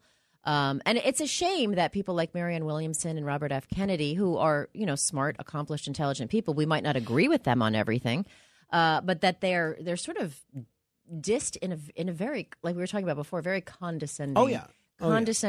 Insulting way. I don't think that's right. How do you think President Biden's done? I think he has had some successes, but he is not a president who a lot of people are super excited about. I think we all know that he's gaffe prone, shall we put it. There's also some concern that he's not really in charge, that he's not really running the show, that he's not quite able. And I think that's something. That way? I feel that he, even before he was old, was a bit empty. I think he would sort of go with the flow of what it was you were supposed to say and what you were supposed to think. I don't feel a strong core in him, as in what he actually believes and what he actually thinks. I really do see him as just a lifelong creature of politics. When it was great to go against the thugs and the criminals, he did that. Then when you had to feel sorry for the thugs and the criminals, he did that. I think he just sort of goes with what he thinks he's supposed to do. I don't feel that he has a very strong character. We're talking with Laura Curran, listener every Sunday afternoon on Cut to the Chase on 77 WABC. You can also go to Red Apple Podcast Network and search Curran, hear her podcast. Last question, and then we're going to talk with Brian Kilmeade. You were in office the same time as Andrew Cuomo, right? There's all sorts of areas where the county executive's got to deal with the governor and his office. Your political careers both came to an end or a pause right around the same time in very different fashions. Yeah. Now there's some talk of Andrew Cuomo coming back to challenge Kirsten Gillibrand next year. What's your take on Cuomo in general and that rematch or that matchup specifically? So I don't know if it's the Kirsten Gillibrand race, but I do get the sense that he is looking to get back in. He clearly loves politics. He's clearly very good at it. It was interesting dealing with the governor. He was a very strong governor. I had a fine relationship with him during my tenure. He would come to Nassau County a lot. He definitely got Long Island. He definitely visited, understood it. He gets our voters. I'd be curious to talk to him now about how he feels about bail reform. But he has spoken openly. He has come on with John Catsimatidis a couple of times talking about how it went too far. John did confront him and say, look, but you signed it. And, I think he can explain himself there. I felt during COVID I had to push back quite a bit. I tried to do it politely because I think it was becoming way too micromanaging of businesses, of schools, of everything else. And my mantra was always, we can trust these businesses and these schools to make the right decisions. They don't need to be micromanaged on every little thing that they're doing. So I did push back there. But, I always was able to have that conversation, and I appreciate that. So would you have a rooting interest one way or another if it's a Gillibrand Cuomo primary? Well, Kirsten Gillibrand, I think she has a lot of money. She's got a lot of union support. One thing that I hear from people on Long Island is we never see her. We don't know where she is. Maybe, I know it's hard to compete against Chuck Schumer, who's everywhere, but I think people don't really have a sense of who she is. So I'm going to noted no specific endorsement in that race of Gillibrand versus Cuomo, at least not yet. Let's talk if he there enters, you go. Then we can talk. All right, we're going to talk with Brian Kilmeade in a minute, but first we're going to see if we can't give away $1,000. If you are the seventh caller right now to 800-848-9222, that's 800-848-9222, we'll give you a chance to answer 10 trivia questions in 60 seconds, and if you can do that, you will be $1,000 richer. We'll play the $1,000 minute straight ahead. The Other Side of Midnight with Frank Morano. It's The Other Side of Midnight with Frank Morano.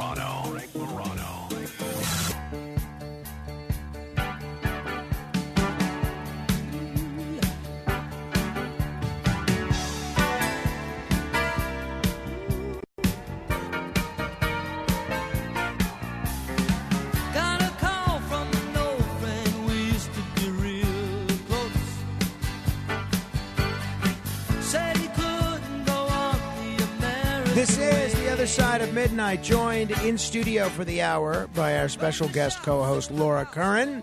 We're going to talk with Brian Kilmeade in a moment, but let's see first if we can't make somebody a little wealthier. The Other Side of Midnight presents... It's the $1,000 Minute. Answer 10 questions correctly in 1 minute, and you could win $1,000. Here's your host, Frank Morano. All right, let's say hello to Lewis in New Jersey. Hello, Lewis. Hello there, Frank. Nice to talk to you again. Thank you. Nice to talk to you. Say hello to Laura Curran as well. Good morning, Laura. Good morning, Lewis. Love your work. Thank you. That's nice. All right, you know how to play the game, right, Lewis? I'll give you the old college try there, Frank. There you go. All we can ask. All right, you ready to go? I'm ready. All right. What is the official currency of the United States? The U.S. dollar. What is the name of the red liquid that carries oxygen to different parts of the body? Hemoglobin or red blood cells. Who was the mother of King Charles? Queen Elizabeth II. Who was the first U.S. president named James? James. It's not James Buchanan. James Madison. All right. Who was the first black president of South Africa? Nelson Mandela. Who holds the record for winning the most Oscars? Oh, that's a tough one.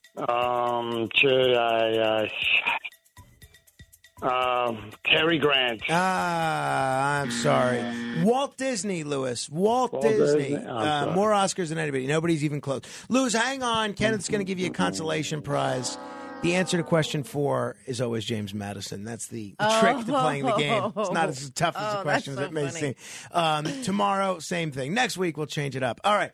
I'm hoping to inspire the writer, the New York Times bestselling author, to be precise, that we're lucky enough to check in with every Thursday, to make his next book about James Madison. He's written about George Washington, written about Abraham Lincoln, written about Frederick Douglass, written about Andrew Jackson, but Brian Kilmeade, still no James Madison book. I did not imagine that being the first question. I try to anticipate where you're going to go. I did not think you were going to start with with the former president. But I did say, we do have the War of 1812 and the Battle of New Orleans. Guess who's president? That's true. That's true. That's fair. I stand corrected. Brian, obviously there's so many things in the news, but the big news from last night is this appellate court decision on the abortion medication. Where do you see this whole situation reverberating from here, Brian? I don't know. It's going to go work the way through the courts. I think it's an unnecessary fight in Texas, taken countered by Washington. And I see that I have not seen any reports that said the FDA said it was dangerous. And I think it's more a moral question. And politically, it is not good for Republicans. It's, for pro-lifers, that's one thing. But for politics, and many people think it shouldn't get down to that, it's a disastrous issue for Republicans. I don't know if Laura agrees. Brian, yeah, I was just going to say, I do agree. Most people are somewhere on the pro-choice spectrum. They might not want to talk about it, but, most people live in the real world and understand that, life isn't always as we want it to be. So I have a question for you about, Tim Scott is doing this exploratory committee. He seems like he's a strong candidate. It seems to me like the Republicans have a pretty deep bench if Trump somehow doesn't succeed, which I don't know. He's looking pretty strong to me. How does a Republican like Tim Scott or Nikki Haley or even Ron DeSantis, who has not announced yet, how do they break through the media clutter to get their message out? It's going to be interesting because, by the time the debates come up on Fox in August, that's when everybody's message will be equal for those moments in the lead up to August. And I think, unlike last time, you have a lot of people that are running but don't really disagree that much. If you listen to Nikki Haley, 85% of what she talks about, she agrees with Trump.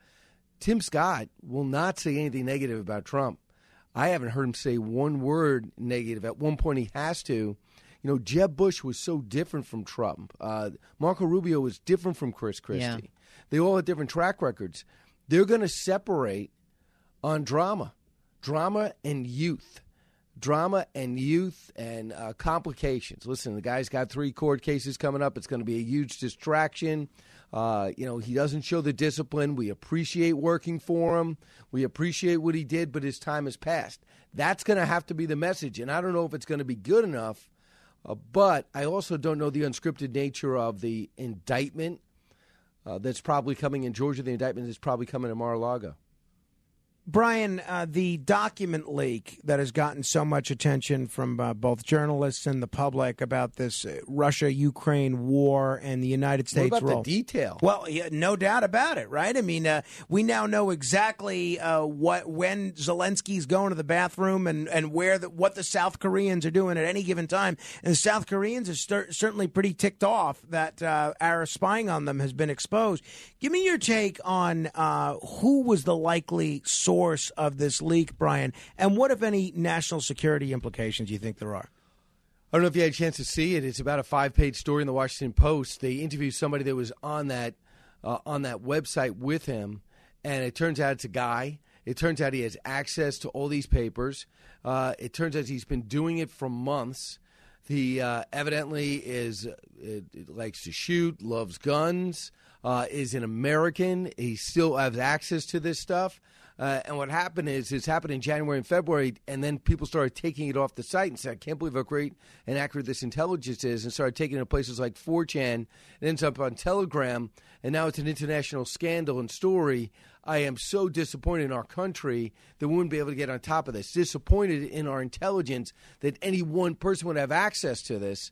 It turns out they have this guy talking on camera with his name obscured, with his mom had to give him permission. He was under 18 on this gaming site, Discord. And it turns out the leaker has U.S. documents. It's got originally it was a group chat of 24 guys on there. And then he started just taking the leadership role and said, let me just tell you what's really going on in these wars. Let me tell you what's really going on with intelligence. And he started putting all this stuff out, little things like the Russians had a way to hack our smart bombs, making them dumb bombs. In Egypt, we know that Egypt was going to covertly sell weapons to Russia. They talk about Russia's unrest. The depth of their unrest and fighting within their government is much greater than anyone thought, but our government evidently knew it.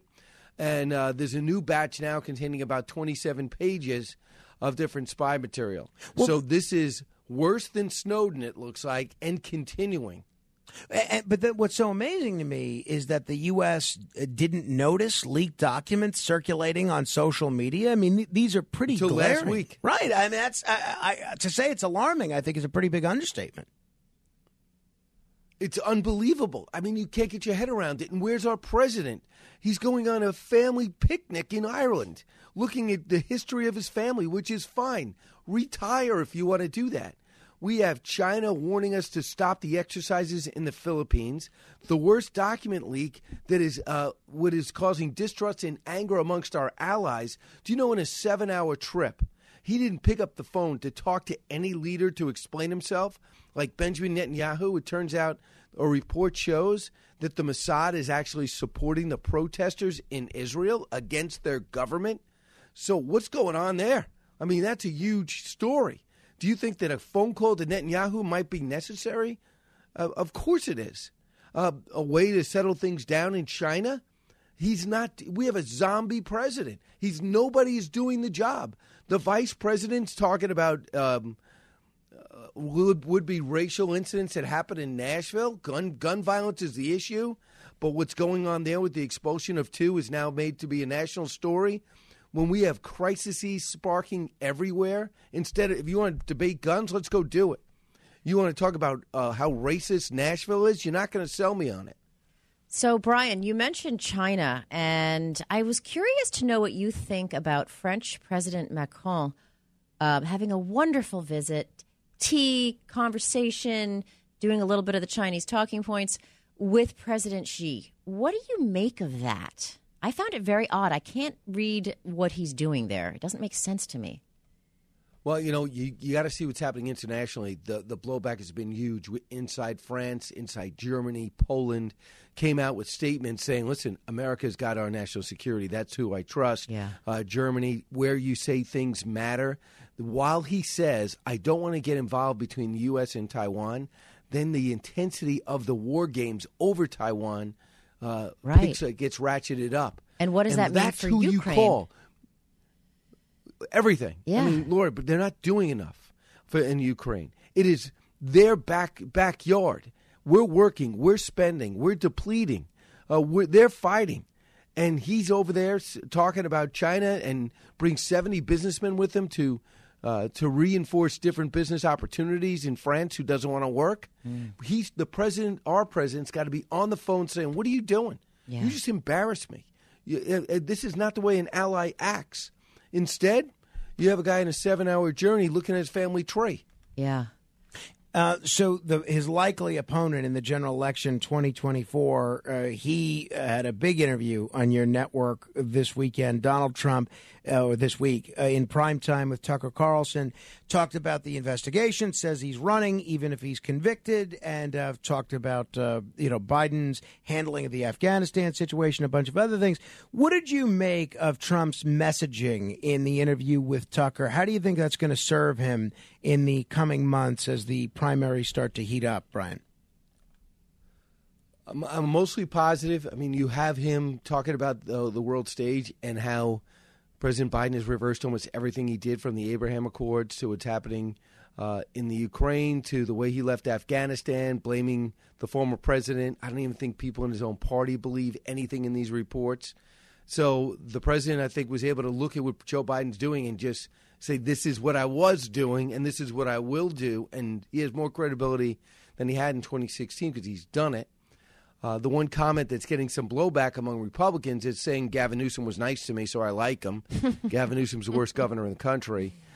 He's a show horse. He doesn't do anything except run the state into the ground. And there's more people leaving that state than any in the union, even though it's one of the most picturesque and opportunistic places you could ever be. But they're taxing people, allowing the homeless to flourish, crime to run rampant, the border to be wide open. People are just leaving. So people are giving him some blowback on that. But for the most part, his numbers continue to rise. I don't think people look at this New York case as serious, although I'm sure you guys saw the poll that showed independents do take it more serious than I thought, which would be key. But DeSantis, Pompeo, Mike Pence, they better get in soon because this is a runaway train if you're a Republican, unless they can get in front of it. And they got to at least try. Tim Scott, no more exploratory. You don't need the exploratory. Jump in. You need to get out there. Yeah. Yeah. So, it's interesting that Trump is getting the blowback by saying that he likes somebody. In some quarters, yeah. And I'm not sure how many friends. Because he was nice to him, right? Among Newsom supporters. But Trump always does that. He's always saying this guy, he likes Putin. We had a meeting of the minds. Kim Jong-un, President Xi, you name it. And he was saying that all these guys, President Xi, Kim Jong-un, Putin, that they're smart. Now, was he saying that they're smart and I like them and I want to hang out with them? To me, it was more like, let's be careful because these guys are really smart and they're incredibly powerful. And I think that might have been misinterpreted. I don't know if he was. Well, you're 100% right, and here's why. I saw Andrea Mitchell say, "I can't believe this president loves autocrats," and he's saying how smart he is and brilliant President Xi is. And I mean, you could say great leaders in the past who are evil are also intelligent. Right. One thing has nothing to do with the other. What are they going to use their guile? What are they going to use their experience? Their intentions are what should be wary, but you should be able to judge your opponent. And that's what he's doing. But, Trump doesn't have any subtlety. Yeah. He doesn't start off by saying, let me first off tell you, the genocide that President Xi is presiding over is despicable and disgusting. But for you to underestimate his intellect and ability to plot and plan would be a big mistake. That's the way normal people say it. But instead, Trump says, yeah, like that North Korean leader, love Vladimir Putin, and he's a smart guy. President Xi, a smart, strong guy. He doesn't have the other part where, so Kim therefore, Jong, don't underestimate them because they're crazy geniuses. That's the way you say it, like the way you would say Dr. Evil. Yeah. Yeah. Brian, I'm looking forward to seeing you at the Talkers Convention and the panel you're on. I think I'm on the panel right after you, but it's always a good conversation listening to you talk with Harry Hurley and John Caracciolo. What can people look forward to this morning on television and later this morning on radio? What do you got going on? We got a lot. First off, I'm going to be unloading. The Washington Post and New York Times has more than our FBI and cyber team in finding out who this big hacker is. The president's disastrous trip over with Hunter Biden in Ireland, where he decides to tell a bunch of kids about Jesse Helms when they ask him about what the key to success is. Unbelievable. Didn't even know what state Jesse Helms was from. Why you bring up Jesse Helms to Irish children? That's going to be an interesting to any children. To any children. Going to talk about the ongoing investigation with the president, and also on a side note, Elon Musk took apart this BBC reporter. Also opened up about how painful this transition has been with Twitter. Amongst our guests on radio, Ben Domenech, Dave Rubin. John Levine, he's following the Hunter Biden story, which is now expanding big time. 80 visits for Hunter Biden's business associates when Joe Biden was vice president. And John Levine also is able to find out, too, about this one Mike McCormick, who was a stenographer with Joe Biden when he went over to Ukraine and watch what he did and sell American interests for his own personal profit. That's a Obama-hired stenographer who's trying to tell the FBI his story, and the FBI doesn't want to hear it. So those are just some of the things we'll talk about. All right. Busy day for you, Brian. They're all busy, it seems. All right, Brian, thanks as always. I look forward to seeing you, hopefully before June 2nd, but thanks again. All right, go get him. Thank you. Brian Kilmeade, see him on Fox and Friends, and then listen to him on his nationally syndicated radio program a little bit later this afternoon. And then obviously he's on Fox News Channel this afternoon with One Nation. I'm actually going to be on Fox and Friends this morning. Are you? At 7:40. Oh, yeah. See, no wonder you're dressed so nicely. Yeah. What are you talking about? We're talking about the Tim Scott stuff and something else that I can't remember, but I will. All right. But I will brush up. I will stay awake to make sure that I listen. Believe me. No, I feel like I owe it to you. I feel like we're a team. All right. See Laura Curran on Fox and Friends this morning as well. It's quite an action-packed show. All right, 800-848-9222, 15 seconds of fame. Give you an opportunity to comment whatever you like for 15 seconds. Straight ahead. The Other Side of Midnight. It's The Other Side of Midnight with Frank Morano.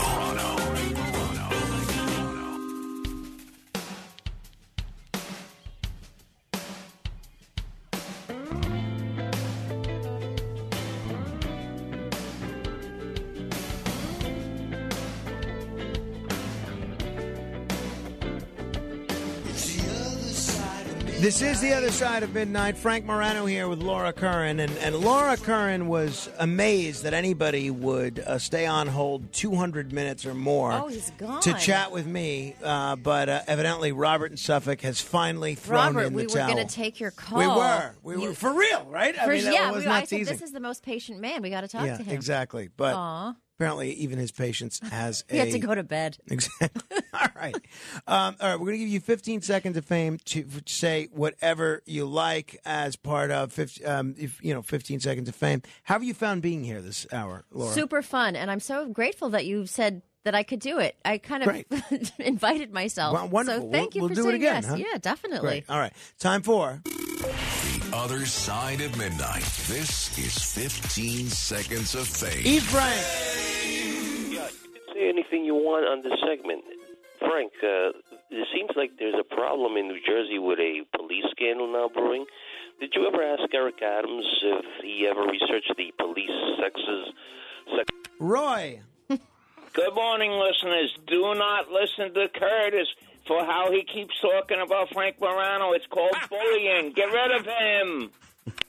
Raji. Caramba. Curtis, your list of warmongers is multiplying like the populations of Indochina. Gungo Chang, Mustache Bolton, Bunker Levin, and even the Polish host has written. Mike. Morning, Frank. Going forward, I would like to be identified as Original Mike or the caller previously known as Mike or OG Silly Mike. Jerry, depending on my moods. Frankie. Shout out to Fred from Yonkers. How you going to keep them down on the farm after they seen Paris? Learn that poem. Learn the poem. Fred, learn the poem. And finally, Stan. Good morning, Frank. I'm Laura. In 2021, you did the interview with John R. Gambling. John Gambling had it right. With Trump, right message, wrong messenger. Very much on target. We need somebody else with the same message. By the way, how's John Gambling doing these days? Thank you, Stan. We haven't talked in maybe a couple of months, but I will give him a call. Laura, thank you. Thank you, Frank. All right, have fun on Fox and Friends. I'll be back tomorrow, God willing. Frank Morano, good day.